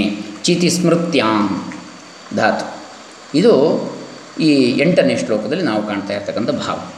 ಇನ್ನು ಮುಂದಿನದ್ದು 9ನೇದು ಕರಚರಣ ಸರೋಜೆ ಕಾಂತಿಮನ್ನೇತ್ರಮೀನೆ ಶ್ರಮಮುಷಿ ಭುಜ ವೀಚಿ ವ್ಯಾಕುಲೆ ಅಗಾಧ ಮಾರ್ಗೇ ಹರಿಸರಸಿ ವಿಗಾಹ್ಯಾಪೀಯ ತೇಜೋ ಜಲೌಘಂ ಭವಮರುಪರಿ ಖಿನ್ನಃ ಖೇದಮದ್ಯ ತ್ಯಜಾಮಿ ಭವಮರುಪರಿ ಖಿನ್ನಃ ಖೇದಮದ್ಯ ತ್ಯಜಾಮಿ. ಇದು 9ನೇ ಶ್ಲೋಕ. ಸಂಸಾರ ಮರುಭೂಮಿಯಲ್ಲಿ ಆಯಾಸಪಟ್ಟಿದ್ದ ನಾನು ಕರಚರಣಗಳೆಂಬ ಕಮಲಗಳೂ ಕಾಂತಿಯಿಂದ ಕೂಡಿದ ಕಣ್ಣುಗಳೆಂಬ ಮೀನುಗಳೂ ಇರುವ ತೋಳುಗಳೆಂಬ ಅಲೆಗಳಿಂದ ತುಂಬಿರುವ ಅಗಾಧವಾದ ಮಾರ್ಗವುಳ್ಳ ಆಯಾಸ ಪರಿಹಾರಕವಾದ ಹರಿಯೆಂಬ ಸರೋವರದಲ್ಲಿ ಮುಳುಗಿ ತೇಜಸ್ಸೆಂಬ ಜಲರಾಶಿಯನ್ನು ಕುಡಿದು ಇಂದು ಬಳಲಿಕೆಯನ್ನು ಪರಿಹರಿಸಿಕೊಂಡೆ ಅಂಥೇಳಿ ಇಲ್ಲಿ ಕವಿ ತನ್ನ ಆ ಅನುಭವವನ್ನು ಹೇಳ್ತಾನೆ. ಇದು ನನಮಯಯುತೇಯಂ ಮಾಲಿನೀ ಭೋಗಲೋಕೈಹಿ ಅಂತ ಎನ್ನತಕ್ಕಂಥ ಈ ಮಾಲಿನಿ ವೃತ್ತದಲ್ಲಿ ಇರತಕ್ಕಂಥದ್ದು. ಪಂಚದಶಾಕ್ಷರ ವೃತ್ತಿಯುಳ್ಳದ್ದು, 15 ಅಕ್ಷರಗಳ ಒಂದೊಂದು ಪಾದ. ಅತಿಶರ್ಕರಿ ಛಂದಸ್ಸು ಅಥವಾ ಅತಿಶರ್ಕರಿ ಛಂದಸ್ಸು ಅಂತ ಹೇಳ್ತಾರೆ, ವೈದಿಕ ಛಂದಸ್ಸು. ಅದರಿಂದ ಹುಟ್ಟಿದಂಥ ಮಾಲಿನಿ ವೃತ್ತ. ಶ್ರೀಹರಿಯ ಹಸ್ತ ಪಾದಗಳೆಂಬ ಕಮಲಗಳಿಂದ ಸುಶೋಭಿತವಾದ ಬಹುಕಾಂತಿಯುತವಾದ ಅಥವಾ ಹೊಳಪುಳ್ಳ ಹರಿನಯನಗಳೆಂಬ ಮೀನುಗಳುಳ್ಳ, ಅಂದರೆ ಶ್ರೀಹರಿಯ ಕಣ್ಣುಗಳನ್ನು ಇಲ್ಲಿ ಮೀನುಗಳಿಗೆ ಹೋಲಿಸಿದ್ದಾರೆ. ಅಂತಹ ಮೀನುಗಳುಳ್ಳಂತಹ ಸರೋವರ ಯಾವುದು? ಬಹುಶ್ರಮ ಸಾಧ್ಯವಾದ, ಅಂದರೆ ಮುಷ ವಧೆ ಲುಂಠನೆ ಛಿದಿ ಚ, ಅಂದರೆ ಇಲ್ಲಿ ಶ್ರಮಮುಷಿ ಅಂತ ಹೇಳ್ತಾರೆ. ಕಂಸಾದಿ ದುಷ್ಟರ ವಧೆ, ದುಷ್ಟ ಮೋಹನ ಅಥವಾ ನವನೀತ ಚೌರ್ಯ, ಬೆಣ್ಣೆ ಕದ್ದದ್ದು. ಶಿಶುಪಾಲಾದಿ ಅಸುರರ ಶಿರಶ್ಛೇದನ, ಹೀಗೆ ಮುಷ ವಧೆ ಲುಂಠನೆ ಛಿದಿ ಛೇದನ, ಅಸುರರ ಶಿರಶ್ಛೇದನಗೈದಂತಹ ಶ್ರೀಹರಿಯ ಬಾಹುಗಳು ಯಾವುದಿದೆ ಅಂತಹ ಅಲೆಗಳು ಆ ಸರೋವರಕ್ಕಿದೆ. ಬಾಹುಗಳೆಂಬ ಅಲೆಗಳಿಂದ ಪ್ರಕ್ಷುಬ್ಧವಾಗಿ ಅತಿ ಗಂಭೀರವು ಶ್ರಮಮುಷಿ ಭುಜ ವೀಚಿ, ವೀಚಿ ಅಂದರೆ ಅಲೆ, ವ್ಯಾಕುಲೆ ಪ್ರಕ್ಷುಬ್ಧವಾದಂತಹ, ಅಗಾಧ ಮಾರ್ಗೇ ಅತಿ ಗಂಭೀರವೂ ದುರವಗಾಹ್ಯವೂ ಆಗಿ ಅರ್ಥೈಸಲು ಕಠಿಣವಾದಂತಹ, ಕ್ರಮಿಸಲು ಅಗಾಧವಾಗಿರುವ ಪಥವುಳ್ಳ ಶ್ರೀಹರಿ ಎಂಬ ಸರೋವರದಲ್ಲಿ ಮುಳುಗೆದ್ದು ಆತನ ತೇಜಸ್ಸೆಂಬ ಜಲರಾಶಿಯನ್ನು ಪಾನ ಮಾಡಿ ಸಂಸಾರವೆಂಬ ಅಥವಾ ಬದುಕೆಂಬ ಸಂಕಟ ಸರಮಾಲೆಗಳಿಂದ ಕೂಡಿದ ಮರುಭೂಮಿಯ ವಾಸದಿಂದ ದುಃಖಿತನಾದ ನಾನು ಎಲ್ಲ ದುಃಖ ದುಮ್ಮಾನಗಳನ್ನೂ ಕಳೆದುಕೊಳ್ತೇನೆ. ಅಥವಾ ಬಹುಶ್ರಮ ಪರಿಹಾರಕವಾದ ಹರಿಭುಜಗಳೇ ಅಲೆಗಳಾಗಿ ಉಳ್ಳ ಶ್ರೀಹರಿ ಎಂಬ ಸರೋವರದಲ್ಲಿ ಮಿಂದೆದ್ದು ಅದರ ಜಲಪಾನದಿಂದ ಬದುಕಿನ ಬವಣೆಗಳನ್ನು ಎಲ್ಲ ನೀಗಿಕೊಳ್ಳುತ್ತೇನೆ ಅಂಥೇಳಿ ಇಲ್ಲಿ ಕವಿ ಹೇಳ್ತಾ ಇದ್ದಾನೆ. ಇನ್ನು ಮುಂದಿನ 10ನೇ ಶ್ಲೋಕವನ್ನು ನೋಡಿ ಮುಂದೆ ನಾವು ಸಂವಾದವನ್ನು ಆರಂಭಿಸೋಣ. 10ನೇ ಶ್ಲೋಕದಲ್ಲಿ ಹೇಳ್ತಾರೆ ಕುಲಶೇಖರ ಆಳ್ವಾರರು, ಸರಸಿ ಜನಯನೇ ಸಶಂಖಚಕ್ರೇ ಮುರಭಿದಿ ಮಾವಿರಮೇಹ ಚಿತ್ತರಂತುಂ ಸುಖತರಮಪರಂ ನ ಜಾತು ಜಾತೆ ಹರಿಚರಣ ಸ್ಮರಣಾಮೃತೇನ ತುಲ್ಯಂ. ಅಂದರೆ ಓ ಚಿತ್ತವೇ, ಕಮಲನೇತ್ರನೂ ಶಂಖಚಕ್ರಧರನೂ ಮುರವೈರಿಯೂ ಆಗಿರುವ ಪರಮಾತ್ಮನಲ್ಲಿಯೇ ಬಿಡದೆ ಆಡುತ್ತಿರು. ನನ್ನ ಮನಸ್ಸನ್ನು ನಾನು ಹೇಳ್ತಕ್ಕಂಥದ್ದು, ಅಲ್ಲಿ ಕವಿ ಹೇಳ್ತಕ್ಕಂಥದ್ದು ಹರಿಚರಣವನ್ನು ಸ್ಮರಿಸುವ ಅಮೃತಕ್ಕೆ ಸಮಾನವಾಗಿ ಸುಖಕರವಾಗಿರುವ ಮತ್ತೊಂದನ್ನು ನಾನು ಎಂದಿಗೂ ಕಾಣೆನು ಅಂಥೇಳಿ ಇಲ್ಲಿ ಕವಿ ತನ್ನ ಒಂದು ಭಕ್ತಿಯ ಒಂದು ಅನುಭವವನ್ನು ಹೇಳ್ತಾನೆ. ಎಲೆ ಚಿತ್ತವೇ ಮನವೇ ಶ್ರೀಹರಿಯ ಚರಣ ಕಮಲ ದ್ವಂದ್ವದ ಸ್ಮರಣೆ ಎಂಬಂತಹ ಅಮೃತ ತುಲ್ಯವಾದ ಬೇರಾವ ಸುಖವನ್ನೂ ನಾನರಿಯೆ, ಇದಕ್ಕೆ ಸಮನಾದದ್ದು. ಕೃಷ್ಣಾತ್ ಪರಂ ತತ್ವಮಹಂ ನ ಜಾನೆ ಅಂತೇಳಿ ಹೇಳಿದ ಹಾಗೆ, ಅಂದರೆ ಆ ಪರಮಾತ್ಮನಿಗಿಂತ ಮೀರಿದಂಥ ಇನ್ನೊಂದು ತತ್ವವನ್ನು ನಾನು ತಿಳಿಯೇ ನಾನರಿಯೇ ಅಂತೇಳಿ, ಬೇರಾವ ಸುಖವನ್ನೂ ನಾನರಿಯೇ. ಹಾಗಾಗಿ ನೀನು ಕಮಲನೇತ್ರನು ಶಂಖಚಕ್ರ ಗದಾ ಪದ್ಮಾದಿಗಳ ಸಹಿತನು ಮುರಾಸುರನನ್ನು ಭೇದಿಸಿದವನು ಸಂಹರಿಸಿದವನು ಆದ ಆ ಶ್ರೀಹರಿಯ ಸ್ಮರಣೆಯಲ್ಲೇ, ಯಾರಿಗೆ ಮನಸ್ಸಿಗೆ ಹೇಳುವಂಥದ್ದು ನೀನು ಅಂಥೇಳಿ, ಅವನ ಸ್ಮರಣೆಯಲ್ಲೇ ಅನವರತವು ರಮಿಸುವುದನ್ನು ಆನಂದವಾಗಿ ವಿಹರಿಸುವುದನ್ನು ಬಿಡಬೇಡ ಅಂಥೇಳಿ ಮನಸ್ಸಿಗೆ ಕವಿ ಕುಲಶೇಖರ ಆಳ್ವಾರರು ಹೇಳ್ತಾ ಇದ್ದಾರೆ. ಇಲ್ಲಿಗೆ ನಾವು 10 ಶ್ಲೋಕಗಳನ್ನು ನೋಡಿದ ಹಾಗಾಯಿತು ಈ ಮುಕುಂದ ಮಾಲಾದಲ್ಲಿ. ಬಹುಶಃ ನಾವು ಇದನ್ನು ಇಲ್ಲಿಗೆ ನಿಲ್ಲಿಸಿ ಮುಂದಿನ ಎಲ್ಲರೂ ಕೂಡ ತಮ್ಮ ಮಾತುಗಳನ್ನು ಇಲ್ಲಿ ಪೋಣಿಸಬೇಕು ಅಂತೇಳಿ ಹೇಳ್ತಾ, ಶ್ರೀಕೃಷ್ಣ ಅರ್ಪಣಮಸ್ತು. ಸರ್ವೇ ಜನ ಸುಖಿನೋ ಭವಂತು. ಪರಿತ್ರಾಣಾಯ ಸಾಧೂನಾಂ ವಿನಾಶಾಯ ಚ ದುಷ್ಕೃತಾಂ ಧರ್ಮ ಸಂಸ್ಥಾಪನಾರ್ಥಾಯ ಸಂಭವಾಮಿ ಯುಗೆ ಯುಗೆ. ಓಂ ತತ್ಸತ್.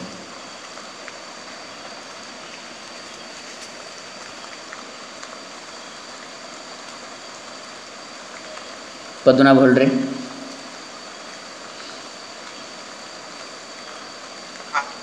ಹಲೋ. ಕುಲಶೇಖರ ಆಳ್ವಾರ್ ವಿರಚಿತವಾದಂತಹ ಇದು ಬಹಳ ಒಳ್ಳೆಯ ಈ ಭಕ್ತಿ ಪ್ರಧಾನವಾಗಿದೆ. ಒಂದೊಂದು ಪದ್ಯವಾಗಿದೆ. ನಾನು ಮೊದಲನೇ ಇರ್ತಾ ಇದ್ದೆ ಅದು ಇವರು ನಮ್ಮ ಒಳ್ಳೆ ಹಾಡು, ಅದು ನಮ್ಮ ಸಿನಿಮಾದ ಹೌದೌದು, ಅದೇ ಪಿ ಬಿ ಶ್ರೀನಿವಾಸ್ ಹಾಡಿದ ಅವರ ವಾಯ್ಸ್ ಆಗಲಿ ಅಷ್ಟೊಂದು ಆಪ್ಯಾಯಮಾನವಾಗಿತ್ತು. ಅಂತ ಹಾಡನ್ನು ಕೇಳ್ತಾ ಬಹಳ ವಿಷಯ, ಇನ್ನೂ ವಿಷಯಗಳು ಇವಿದಲ್ಲಿ ಎಲ್ಲಾ ಶ್ಲೋಕ ನೋಡಿ. ಮೊದಲ ಭಾಗ ಅಷ್ಟು ನಮ್ಮದೊಂದು ಮನಸ್ಸಿಗೊಂದು ಸಂತೋಷವನ್ನು ಕೊಡ್ತದೆ. ಅಂತ ಹೇಳಿದ್ರೆ ಟ್ರಾಂಕ್ವಿಲಿಟಿ ಅಂತ ಹೇಳೋದು ಆ ರೀತಿಯಲ್ಲಿ ಬರ್ತಾ ಇದೆ. ಇದು ಬಹಳ ಚಂದಲ್ಲಿ ಇದು ಮಾಡಿದ್ರೆ, ಅದು ಸಾಧಾರಣ ನಾವು ಸ್ವಲ್ಪ ಅದನ್ನು ಅಭ್ಯಾಸ ಮಾಡಿಬಿಟ್ರೆ ಆ ಪದಗಳ ಅರ್ಥ ನಮ್ಮಲ್ಲಿ ಮನಸ್ಸಲ್ಲೇ ಹೊಡೆದು ಬಿಡುವ ರೀತಿಯಲ್ಲಿ ಒಂದು ಕಾಣ್ತಾ ಇದೆ.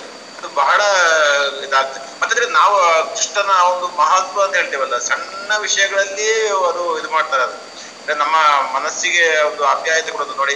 ಕೃಷ್ಣ ಪದೀಯ ಪದಪಂಕಜ ಪಂಜರ ಅಂತ ಹೇಳುವಾಗ ನಮಗೆ ಆ ಒಂದು ಭಾವನೆ ಬಂದು ಬಿಡುತ್ತೆ. ಅದು ಹೇಳಿದ್ರೆ ನಾವು ಎಷ್ಟು ಈ ಕೃಷ್ಣನ ಹೇಳಿದ್ರೆ ದೈವಿಕತೆ ನಮ್ಮ ಹತ್ರ ಬರ್ತದೆ ಅಂತ ಹೇಳ್ತೇವಲ್ಲ, ಅಥವಾ ನಮ್ಮಲ್ಲಿ ಒಂದು ದೈವಿಕವಾದಂತಹ ಒಂದು ಆ ಒಂದು ವೈಬ್ರೇಷನ್ ಅದು ಉಂಟಾಗ್ತದೆ ಅಂತ ಹೇಳುವ ರೀತಿಯಲ್ಲಿ ಈ ಪದ್ಯಗಳು ರಚನೆ ಆಗಿದೆ. ಬಹಳ ಬಹಳ ಒಂದು ಭಕ್ತಿಯ ಇದು ಕೊಡ್ತದೆ. ಅದು ಮತ್ತೆ ಇದು ನಮ್ಮ ಮನಸ್ಸಿನ ಯಾವುದೇ ದುಗುಡ ಇದ್ರೂ ಸಹ ಇದನ್ನು ನೆನೆಸಿಕೊಂಡ್ರೆ, ಅಂದ್ರೆ 4-5 ಹೀಗೆ ನಾನು ಎಲ್ಲಿಯಾದ್ರೂ ಹೋಗ್ತಾ ಇರುವಾಗ ಅದು ಬರ್ತಾ ಇರ್ತದೆ ಇದರ ವಾಕ್ಯಗಳೇ. ನಾನು ಸುಮಾರು ಸಲ ಕೇಳಿದ್ದೆ ಅದನ್ನ, ಇವರ ಪಿ ಬಿ ಶ್ರೀನಿವಾಸ್ ಅವರು ಹಾಡಿದ್ದನ್ನು ಅದು ಎಷ್ಟೋ ಸಲ ಕೇಳಿರ್ಬೋದು. ಅದೇ ರೀತಿ ಓದ್ತಾ ಇದ್ದೆ. ಅದು ಎಲ್ಲಿ ಹೋದ್ರು ಆ ಒಂದು ಕೆಲವೊಂದು ಇದು ಬರ್ತಾ ಪುನಃ ನಮ್ಮ ಮನಸ್ಸಲ್ಲಿ ಬರ್ತಾ ಇರುತ್ತೆ. ಮನಸ್ಸಿಗೆ ಸಂತೋಷ ಕೊಡ್ತಾ ಇದೆ. ಬಹಳ ಉತ್ತಮವಾದಂತ ನಾನು ಕೇಳಿದಲ್ಲಿ ಬಹಳ ಉತ್ತಮ ಅಂತ ಹೇಳಿದ್ರೆ ಎಲ್ಲರಿಗೂ ಅರ್ಥ ಆಗುತ್ತೆ, ಅಥವಾ ಎಲ್ಲರೂ ಸಾಧಾರಣವಾಗಿ ಹೇಳುವ ರೀತಿಯಲ್ಲಿ ಅದರಲ್ಲಿ ಬರೆದು ಬಿಟ್ರೆ ಏನು ಕಷ್ಟ ಶಬ್ದಗಳಿಲ್ಲ. ಸ್ವಂತ ಅಂತ ಹೇಳುವಾಗ ಸ್ವಲ್ಪ ಉಚ್ಚಾರ ಮಾಡ್ಲಿಕ್ಕೆ ಸ್ವಲ್ಪ ಕಷ್ಟ ಆಗ್ತಾ ಇದಾಗ್ತದೆ. ಆದ್ರೆ ಇಲ್ಲಿ ನೋಡುವಾಗ ಅದು ಆಪ್ಯಾಯತೆಯನ್ನು ಕೊಡ್ತದೆ. ಅದೊಂದು ವಿಶೇಷ ಗುಣ ಆಗಿದೆ ಈ ಶ್ಲೋಕಗಳಲ್ಲಿ. ಯಾಕಂದ್ರೆ ಅದು ಏನೋ ಒಂದು ದೈವಿಕ ಶಕ್ತಿಯ ಸೇರಿಕೊಂಡು ಬಂದ ಹಾಗೆ ಆ ರಚನೆ ಅಂತ ಹೇಳ್ತೇವಲ್ಲ, ಲಾಲಿತ್ಯ ಅಂತ ಹೇಳ್ತೇವೆ. ಆ ಲಾಲಿತ್ಯ ಇದೆ, ಅದರಿಂದಾಗಿ ಅದು ಮನಸ್ಸಿಗೆ ನಾಟು ಬಿಡ್ತದೆ ನಮ್ಗೆ. ಮತ್ತೆ ಏನಾದ್ರು ಹೀಗೆ ಚಿಂತೆ ಮಾಡ್ತಾ ಇರುವಾಗ ಅದಕ್ಕೊಂದು ಒಂದು ಉತ್ತರ ರೀತಿಯಲ್ಲಿ ಆಗಿ ಇದು ಕೆಲವು ಶಬ್ದಗಳು ಅಥವಾ ಕೆಲವು ಶ್ಲೋಕದ ಭಾಗಗಳು ನಮ್ಮ ಮನಸ್ಸಿಗೆ ಹೋದಾಗ ಬಹಳ ಒಂದು ಮನಸ್ಸಿಗೊಂದು ಸಮಾಧಾನ ಅಂತ ಹೇಳಿ ಸಿಗ್ತದೆ. ಇದು ನನ್ನ ಸ್ವತಃ ಸ್ವಂತ ಅನುಭವ ಆಗಿದೆ. ಇಷ್ಟು ಹೇಳಿ ನನ್ನ ಮಾತು ನಿಲ್ಲಿಸ್ತೇನೆ. ಧನ್ಯವಾದಗಳು ಪದ್ಮನಾಭ ಹೊಳ್ಳ ಸರ್ ಅವರೇ. ಬಹಳ ಅಂದರೆ ಭಕ್ತಿ ಎನ್ನತಕ್ಕಂಥದ್ದು ಇದರಲ್ಲಿ ಎಷ್ಟು ಇದೆ, ಅದರಿಂದ ಎಷ್ಟು ಪ್ರಯೋಜನ ನಮಗೆ ಆಗ್ತದೆ ಎನ್ನುವುದನ್ನು ಸ್ವಯಂ ಅನುಭವದಿಂದ ನೀವು ನಮ್ಮೊಂದಿಗೆ ಹಂಚಿದ್ದೀರಿ. ಬಹಳ ಧನ್ಯವಾದಗಳು ಸರ್. ಹೌದು, ಹಾಗೆ ನನಗೂ ಕೂಡ ಹಾಗೆ ಸ್ತೋತ್ರಗಳಲ್ಲಿ ತುಂಬ ಇಷ್ಟವಾದದ್ದು ಇದು ಸ್ತೋತ್ರ. ಯಾಕಂತ ಹೇಳಿದರೆ ಅಷ್ಟು ಒಂದು ಭಗವದ್ ಭಕ್ತಿ ಮತ್ತು ಶರಣಾಗತಿ ಅಂದರೆ ಆ ಪರಮಾತ್ಮ ತತ್ವವನ್ನು ಬಿಟ್ಟು ಇನ್ನೊಂದನ್ನು ಇನ್ಯಾವುದನ್ನು ತೊರೆದು ಜೀವಿಸಬಹುದೇ ಹರಿ ನಿಮ್ಮ ಚರಣಗಳ ಅಂತೇಳಿ ನಾವೊಂದು ದಾಸರ ಕೀರ್ತನೆಯನ್ನು ಕೂಡ ಕೇಳ್ತೇವೆ. ಕನಕದಾಸರದಿರಬೇಕು ಬಹುಶಃ. ಅಂದರೆ ಏನನ್ನು ಬೇಕಿದ್ರೂ ಬಿಡ್ಬೋದು, ಆದರೆ ಆ ಪರಮಾತ್ಮನ ಚರಣಗಳನ್ನೊಂದು ಬಿಡಲಿಕ್ಕೆ ಸಾಧ್ಯ ಇಲ್ಲ ಅಂಥೇಳಿ. ಹೌದು, ಭಾಳ ಚೆನ್ನಾಗಿದೆ.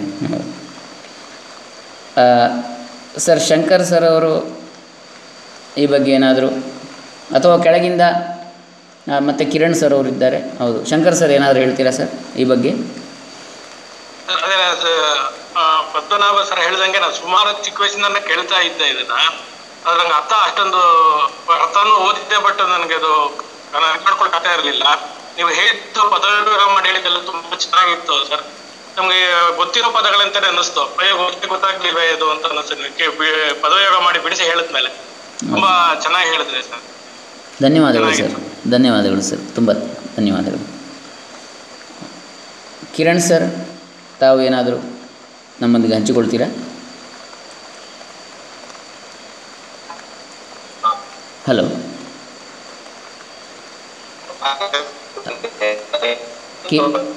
ಕೇಳಿಸ್ತಾ ಇಲ್ಲ ಸರ್. ಹಲೋ ಸರ್, ಇಯರ್ಫೋನ್ ಹಾಕ್ಕೊಂಡಿದ್ದೀರಾ ಸರ್? ಕೇಳಿಸ್ತಾ ಇಲ್ಲ. ಹಾಂ, ಈಗ ಕೇಳಿಸ್ತದೆ ಸರ್. ಹೌದು, ಇಲ್ಲ ಸರಿ ಕೇಳಿಸ್ತಾ ಇಲ್ಲ ಸರ್. ಇಯರ್ಫೋನ್ ಹಾಕಿದ್ರೆ ಕೇಳೋಣ. ಇಯರ್ಫೋನ್ ತೆಗೆದ್ರೆ ಸರಿ ಆಗ್ಬೋದಾ, ಅಥವಾ ಸಿಗ್ನಲ್?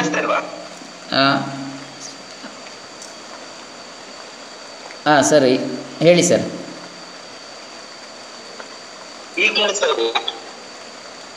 ಹಾಂ, ಸ್ವಲ್ಪ ಕೇಳಿಸ್ತದೆ ಸರ್. ಹೌದು ಹೌದು, ಹಾಂ ಹೌದು ಸರ್.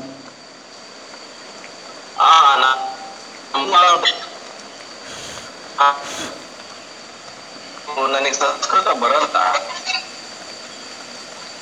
ಸರ್. ಟ್ಯೂನಲ್ಲಿ ಆಡ್ತಾ ಇದ್ರಲ್ಲ, ಏನೋ ಒಂಥರ ಭಾವ ಜಾಗೃತಿ. ಇದೇನ್ ಕೇಳೋಣ ಅಂತ ಕೇಳ್ತಾ ಇದ್ದೆ. ನನಗೆ ಬಹಳ ತುಂಬಾ ಒಂಥರ ಏನೋ ಒಂದು ಹೇಳಿದ ಅರ್ಥಕ್ಕೂ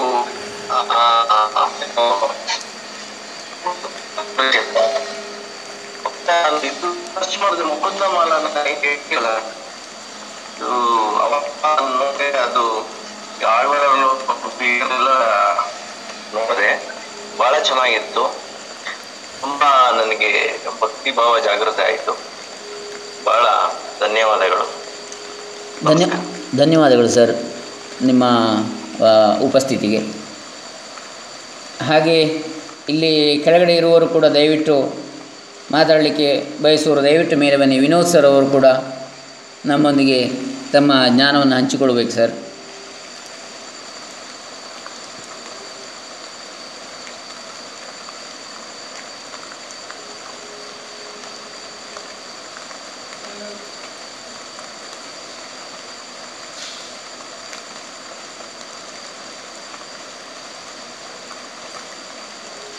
ನಾನು ಎರಡು ಶ್ಲೋಕ ಸ್ವಲ್ಪ ನನಗೆ ತಿಳಿದ ಹೆಚ್ಚು ಇದಾದಂತ ಎರಡು ಶ್ಲೋಕ ಅದನ್ನು ಸ್ವಲ್ಪ ನಾನು ಹೇಳಿಕೊಂಡು ಇದು ಮಾಡ್ತೇನೆ. ನನಗೆ ಬಾರಿ ಖುಷಿ ಆಗುತ್ತದೆ ಅದು ಕೇಳುವಾಗ. ಹೇಳಿ ಸರ್. ಮತ್ತೆ ನೀವು ನಂತರ ವಿವರಿಸಿ ಅದಕ್ಕೆ ಬರುವಂತಹದ್ದು. ಖಂಡಿತ. ಸ್ವಲ್ಪ ಎರಡು ಶ್ಲೋಕವನ್ನು ಓದ್ತೇನೆ ನೋಡಿ.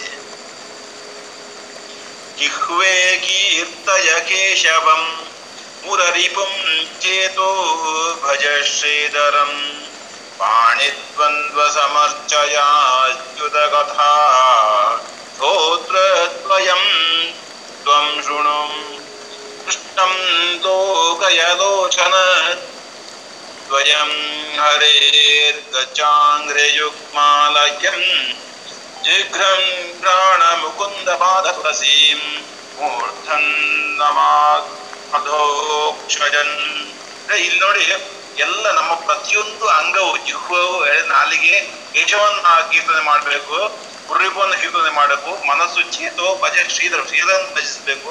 ಪಾಣಿದ್ವಂದ್ವ ಸಮರ್ಥಯಾಚ್ಯುತ ಕಥಾ ಅಂತ ಹೇಳಿ, ಪಾಣಿದ್ವಂದ್ವ ಸಮರ್ಥಯಾಚ್ಯುತ ಕಥಾ ಸ್ತೋತ್ರದ್ವಯಂ ತ್ವಂ ಶೃಣು ಅಂತ ಹೇಳಿದ್ರೆ, ಈ ನಮ್ಮ ಕೈಗಳು ಅಂತ ಹೇಳುವಂಥದ್ದು ನಿನ್ನ ಪಾದಗಳನ್ನು ತೊಳೆಯಬೇಕು, ಅಥವಾ ನಮ್ಮ ಕಿವಿಗಳು ನಿನ್ನ ಕಥೆಗಳನ್ನು ಕೇಳಬೇಕು, ನಮ್ಮ ಕಣ್ಣುಗಳು ನಿನ್ನನ್ನೇ ನೋಡಬೇಕು, ನಮ್ಮ ಕಾಲುಗಳು ನಿನ್ನ ಗಚ್ಚಾಂಗ್ರಿ ಯುಗ್ಮಾಲಯಂ, ನಿನ್ನ ಆಲಯಕ್ಕೆ ನಮ್ಮ ಕಾಲುಗಳು ಹೋಗ್ಬೇಕು, ನಿನ್ನ ಪಾದತುಳಸಿಯನ್ನು ನಮ್ಮ ಮೂಗು ಅಘಾಣಿಸ್ಬೇಕು ಅಂತ ಹೇಳುವಂತ ಈ ರೀತಿಯ ಒಂದು ಭಾವನೆಗಳು ಬರ್ತಾ ಇದೆ. ಅದು ಹೇಳಿದ್ರೆ ಅದನ್ನು ಹೇಳುವಾಗಲೇ ನಾವೇ ಅದ ಎಲ್ಲ ಕ್ರಿಯೆಗಳನ್ನು ಸಹ ನಾವು ಮಾಡಿದೆವು ಅಂತ ಹೇಳುವಷ್ಟು ಒಂದು ಆಪ್ಯಾಯದಲ್ಲಿ ಇದು ರಚನೆ ಆಗಿದೆ. ಹೇಳಿದ್ರೆ ಹಿಂದೆ ಏನೋ ಒಂದು ವಿಶೇಷವಾದ ಶಕ್ತಿ ಇದೆ ಅಂತ ಹೇಳಿ ಕಾಣ್ತದೆ. ಮತ್ತೊಂದು ಶ್ಲೋಕ, ನಾವು ಎಷ್ಟು ಸಣ್ಣದಿದ್ದೇವೆ ಅಂತ ಹೇಳ್ಕೊಂಡು ನೋಡಿ, ಅದು ಪೃಥ್ವೀರೇಣುರಣು ಭಯಾಂತಿ ಕಣಿಕಾ ಅಂತ ಹೇಳುತ್ತ ಶ್ಲೋಕ ಬರ್ತದೆ. ಫಲ್ಗುಸ್ಫುಲಿಂಗೋ ನಲಹ ಅಂದ್ರೆ ಪೃಥ್ವಿ ಅಂತ ಹೇಳುವಂಥದ್ದು ಒಂದು ಅಣುವಿಗೆ ಸಮ ಅಂತ ಹೇಳುವಂಥದ್ದು. ಈ ಇಡೀ ಸಮುದ್ರದ ಎಲ್ಲಾ ಜಲ ಒಂದು ಬಿಂದು ಜಲಕ್ಕೆ ಸಮ ಆಗಿರ್ತದೆ. ಮತ್ತೆ ಅಗ್ನಿ ಅಂತ ಹೇಳುವಂಥದ್ದು ಒಂದು ಚಿಕ್ಕ ಕಣಕ್ಕೆ ಸಮ ಆಗಿರ್ತದೆ ಅಂತ ಹೇಳ್ಕೊಂಡು ಈ ರೀತಿಯಲ್ಲಿ ಹೇಳ್ತಾ ಬರ್ತಾರೆ.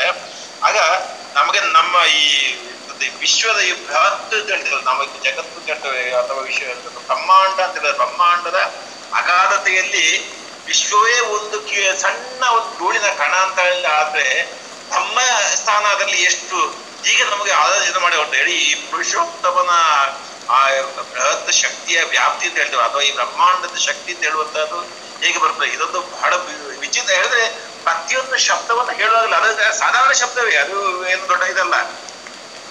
ಹೇಳ್ತೇವಲ್ಲ, ಇದು ಈಗ ವಿವೇಕಾನಂದರು ಹೋಗಿ brothers and sisters of America ಅಂತ ಹೇಳಿದ್ರು, ಅದು ಅದರ ಮೊದಲು ಸಹ ಕೋಟ್ಯಂತರ ಜನರು ಹೇಳಿರ್ಬೋದು, ನಂತರವೂ ಸಹ ಹೇಳಿರ್ಬೋದು. ಆದ್ರೆ ಅವರು ಹೇಳುವಾಗ ಅದಕ್ಕೆ ಹೇಗೆ ಶಕ್ತಿ ಬಂತು ಹಾಗೆ ಇಲ್ಲಿ ಈ ಶಬ್ದಗಳಿಗೆ ಹೇಳಿದ್ರೆ ಕುಲಶೇಖರ ಆಳ್ವಾರರ ಹೇಳಿ ಯಾವುದು ಜೋಡಿಸಿದಂಥದ್ದು, ಆ ಜೋಡಣೆ ಅಂತ ಹೇಳ್ತೇವಲ್ಲ, ಆ ಜೋಡಣೆ ಮಾಡುವಾಗ ಅದಕ್ಕೆ ಶಕ್ತಿಯನ್ನು ಏನೋ ಪ್ರತ್ಯೇಕವಾಗಿ ತುಟಿಸಿದ್ದಾರೋ ಅಂತ ಎನಿಸುವ ರೀತಿಯಲ್ಲಿ ಅದು ನಮ್ಮ ಮನಸ್ಸಿಗೆ ಒಂದು ಇದು ಕೊಡ್ತದೆ. ಒಂದು ವಿಶೇಷವಾದಂತಹ ಒಂದು ತರಂಗವನ್ನು ನಮ್ಮ ಮನಸ್ಸಲ್ಲಿ ಬಿಡ್ತದೆ ಎಲ್ಲ ರೀತಿಯಲ್ಲ.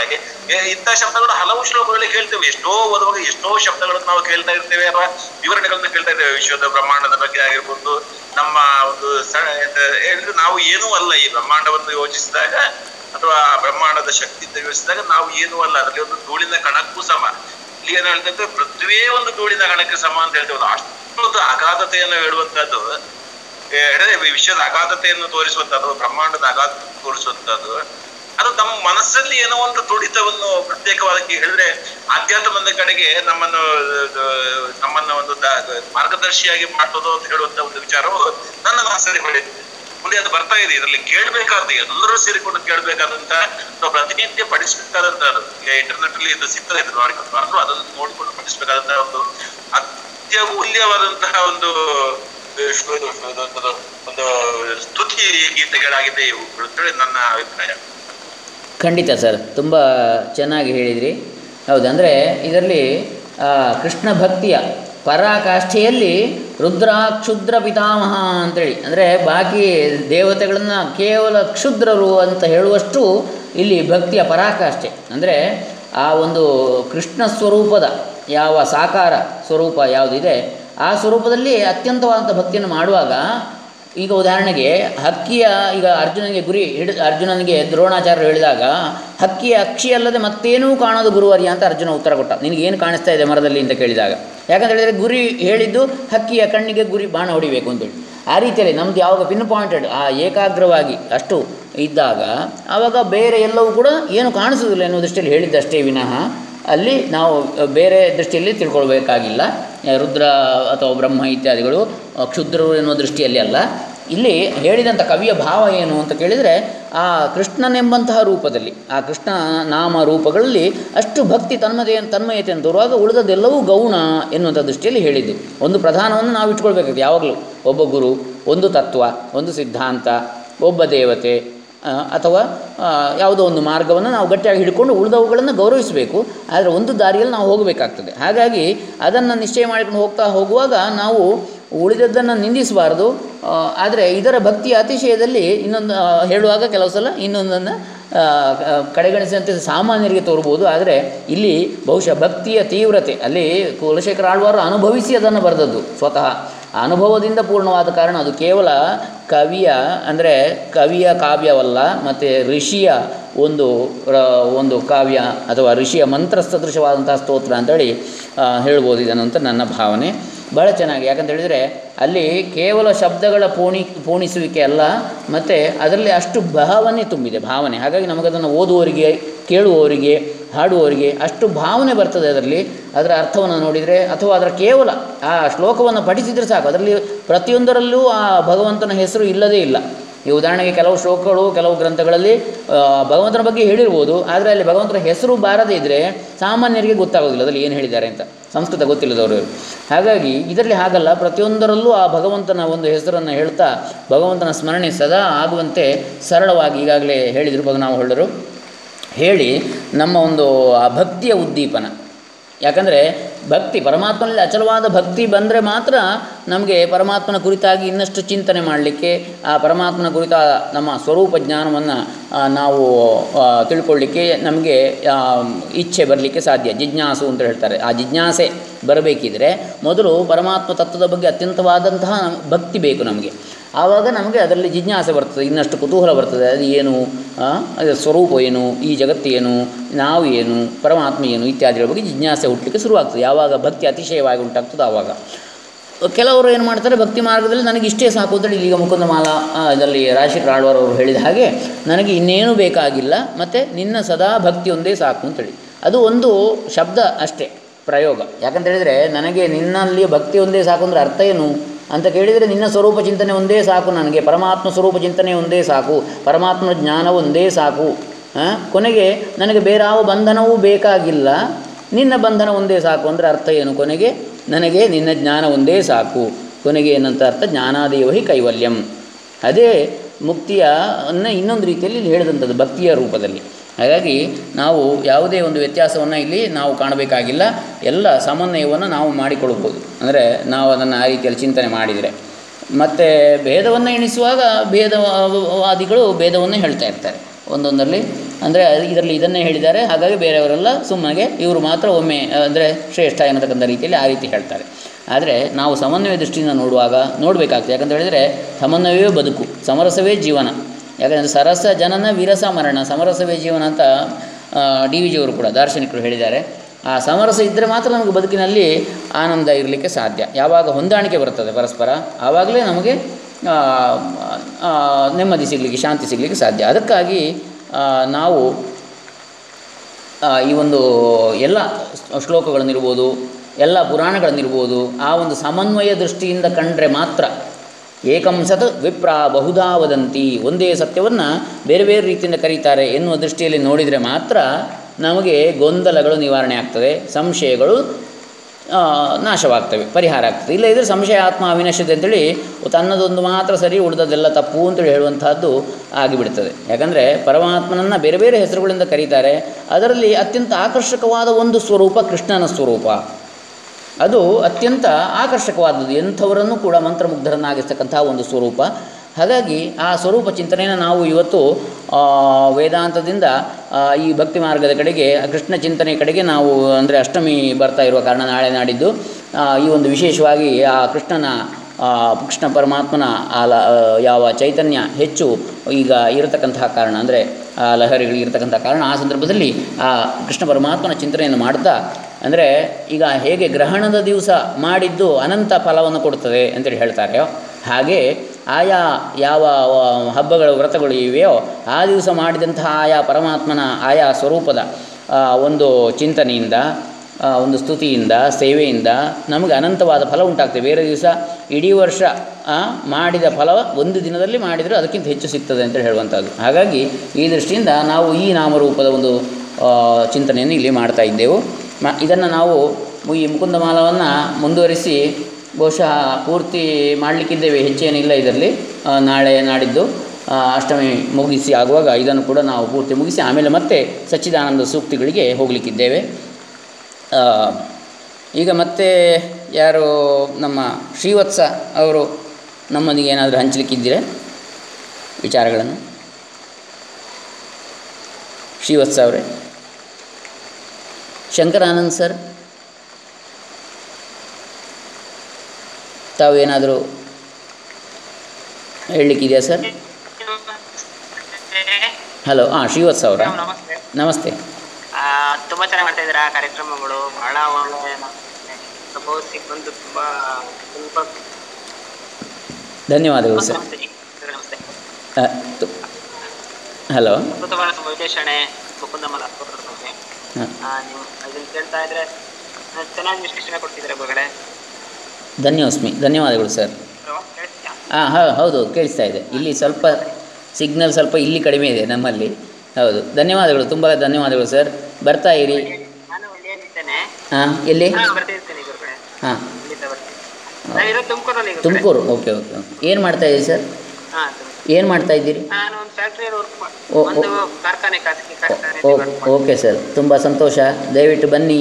ಹಾಗೆ ಸತ್ಯಾನಂದ ಸರಸ್ವತಿ ಸ್ವಾಮಿಗಳು ಅಧ್ಯಾತ್ಮ ಪ್ರಕಾಶ ಕಾರ್ಯಾಲಯದ್ದು ಮಾಸಿಕ ಪತ್ರಿಕೆಗಳು ಮತ್ತೆ ಅಥವಾ ಶಂಕರ ಭಾಸ್ಕರ ಇದನ್ನು ತಂದರಾಗಿದ್ದೀನಿ. ಹೌದಾ? ಓಹೋ ಹೋ ಒಡೆನರಸೀಪುರಕ್ಕೂ 2-3 ಸಲ ಓಹೋ ಹೋ, ಸರಿ ಸರಿ. ಹಾಂ, ತುಂಬ ಸಂತೋಷ.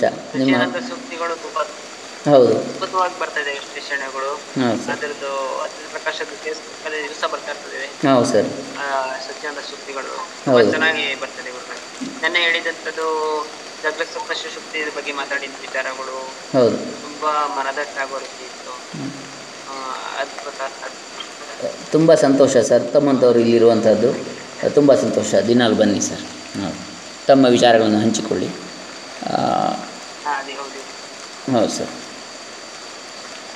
ಸರ್, ಶಂಕರಾನಂದ್ ಸರ್ ಏನಾದರೂ ಮಾತಾಡ್ತೀರಾ ಸರ್?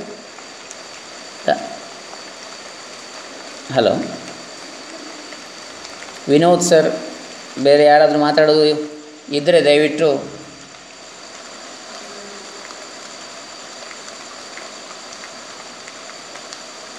ಇಲ್ಲಾಂದರೆ ಇವತ್ತಿನ ಇದನ್ನು ಮುಕ್ತಾಯ ಮಾಡೋಣ. ನಾಳೆ ಇದು ಇರುವುದಿಲ್ಲ ಕಾರ್ಯಕ್ರಮ. ಅಂದರೆ ನಾಳೆ ಅಷ್ಟಮಿ ಪ್ರಯುಕ್ತ ನಮಗೆ 7 ಗಂಟೆಯಿಂದಲೇ ಒಂದು ಇನ್ನೊಂದು ಜವನಗಿರಿ ಅಂತ ಕ್ಲಬ್ ಹೌಸಲ್ಲಿ ಕಾರ್ಯಕ್ರಮ ಇದೆ. ಅಷ್ಟಮಿ, ಶ್ರೀಕೃಷ್ಣ ಜನ್ಮಾಷ್ಟಮಿಯದು 7 ಗಂಟೆಯಿಂದ. ಹಾಗಾಗಿ ಇದು ಇರುವುದಿಲ್ಲ. ನಾಳೆ ಒಂದು ದಿವಸ ವಿರಾಮ. ನಾಡಿದ್ದಿಂದ ಮತ್ತೆ ಯಥಾ ಸ್ಥಿತಿ ಮುಂದುವರಿಯುತ್ತದೆ. ಇದೇ ರೀತಿ 7 ಗಂಟೆಯಿಂದ ಎಲ್ಲರೂ ಕೂಡ ಬನ್ನಿ. ಸುಸ್ವಾಗತ, ಎಲ್ಲರಿಗೂ ಪ್ರೀತಿಯ ಸುಸ್ವಾಗತ. ಹರೇ ರಾಮ. ಲೋಕ ಸಮಸ್ತ ಸುಖಿನೋ ಭವಂತು. Hello sir. ಕೃಷ್ಣಂ ಒಂದೇ ಜಗದ್ಗುರು ಅಂತ ಬರ್ತದೆ. ಹೌದು, ಕೃಷ್ಣಂ ಒಂದೇ ಜಗದ್ಗುರು ಅಂತ ಹೇಳುವಂತ ಒಂದು ಕಾರ್ಯಕ್ರಮ ನಡೆಯಿದೆ, ಬನ್ನಿ ಎಲ್ಲರದ ಕೇಂದ್ರಕ್ಕೆ. ಹೌದು, ಅದೇ ಎಲ್ಲರೂ ಬನ್ನಿ. 7 ಗಂಟೆಯಿಂದ ನಾಳೆ ಜವನೇರ್ ಅಂಥೇಳಿ JAVANER ಅದು ಕ್ಲಬ್ ಇದೆ, ಒಂದು ಸ್ಪಿರಿಚುವಲ್ ವೈಬ್ಸ್ ಅಂಥೇಳಿ. ಅದನ್ನು ಇದು ಮಾಡಿ ಫಾಲೋ ಮಾಡಿದರೆ ನಿಮಗೆ ಅದು ಸಿಗ್ತದೆ. ನಾಳೆ ಬನ್ನಿ, ಅದರಲ್ಲಿ ಚೆನ್ನಾಗಿರ್ತದೆ. ಅಲ್ಲಿ ಒಬ್ಬರು ವಿದ್ವಾಂಸರು ಕೃಷ್ಣ ಜನ್ಮಾಷ್ಟಮಿಯ ಪ್ರಯುಕ್ತ ಒಂದು ಪ್ರವಚನವನ್ನು ಕೊಡಲಿಕ್ಕಿದ್ದಾರೆ. ಹಾಗೆ ಇನ್ನೂ ಅನೇಕ ಮಂದಿ ಇದ್ದಾರೆ ಮಾತನಾಡುವವರು. ಹಾಗೆ ನಾವೆಲ್ಲರೂ ಕೂಡ ಅಲ್ಲಿ ಭಾಗಿಗಳಾಗೋಣ ನಾಳೆ 7 ಗಂಟೆಗೆ. ಹಾಗೆ ನಾಡಿದ್ದು ನಮ್ಮ ಈ ಕಾರ್ಯಕ್ರಮವನ್ನು ಎಂದಿನಂತೆ ಮುಂದುವರಿಸೋಣ. ಸರ್, ಮುಗಿಸೋಣ ಸರ್? ಆಯ್ತು, ಹಾಂ, ಓಕೆ. Okay sir. ಲೋಕ ಸಮಸ್ತ ಸುಖಿನೋ ಭವಂತು, ಸರ್ವೇ ಜನ ಸುಖಿನೋ ಭವಂತು. ಓಂ ತತ್ಸತ್. ಶ್ರೀಕೃಷ್ಣಾರ್ಪಣಮಸ್ತು. ಓಂ ಶಾಂತಿ ಶಾಂತಿ ಶಾಂತಿ. ಎಲ್ಲರಿಗೂ ಧನ್ಯವಾದಗಳು.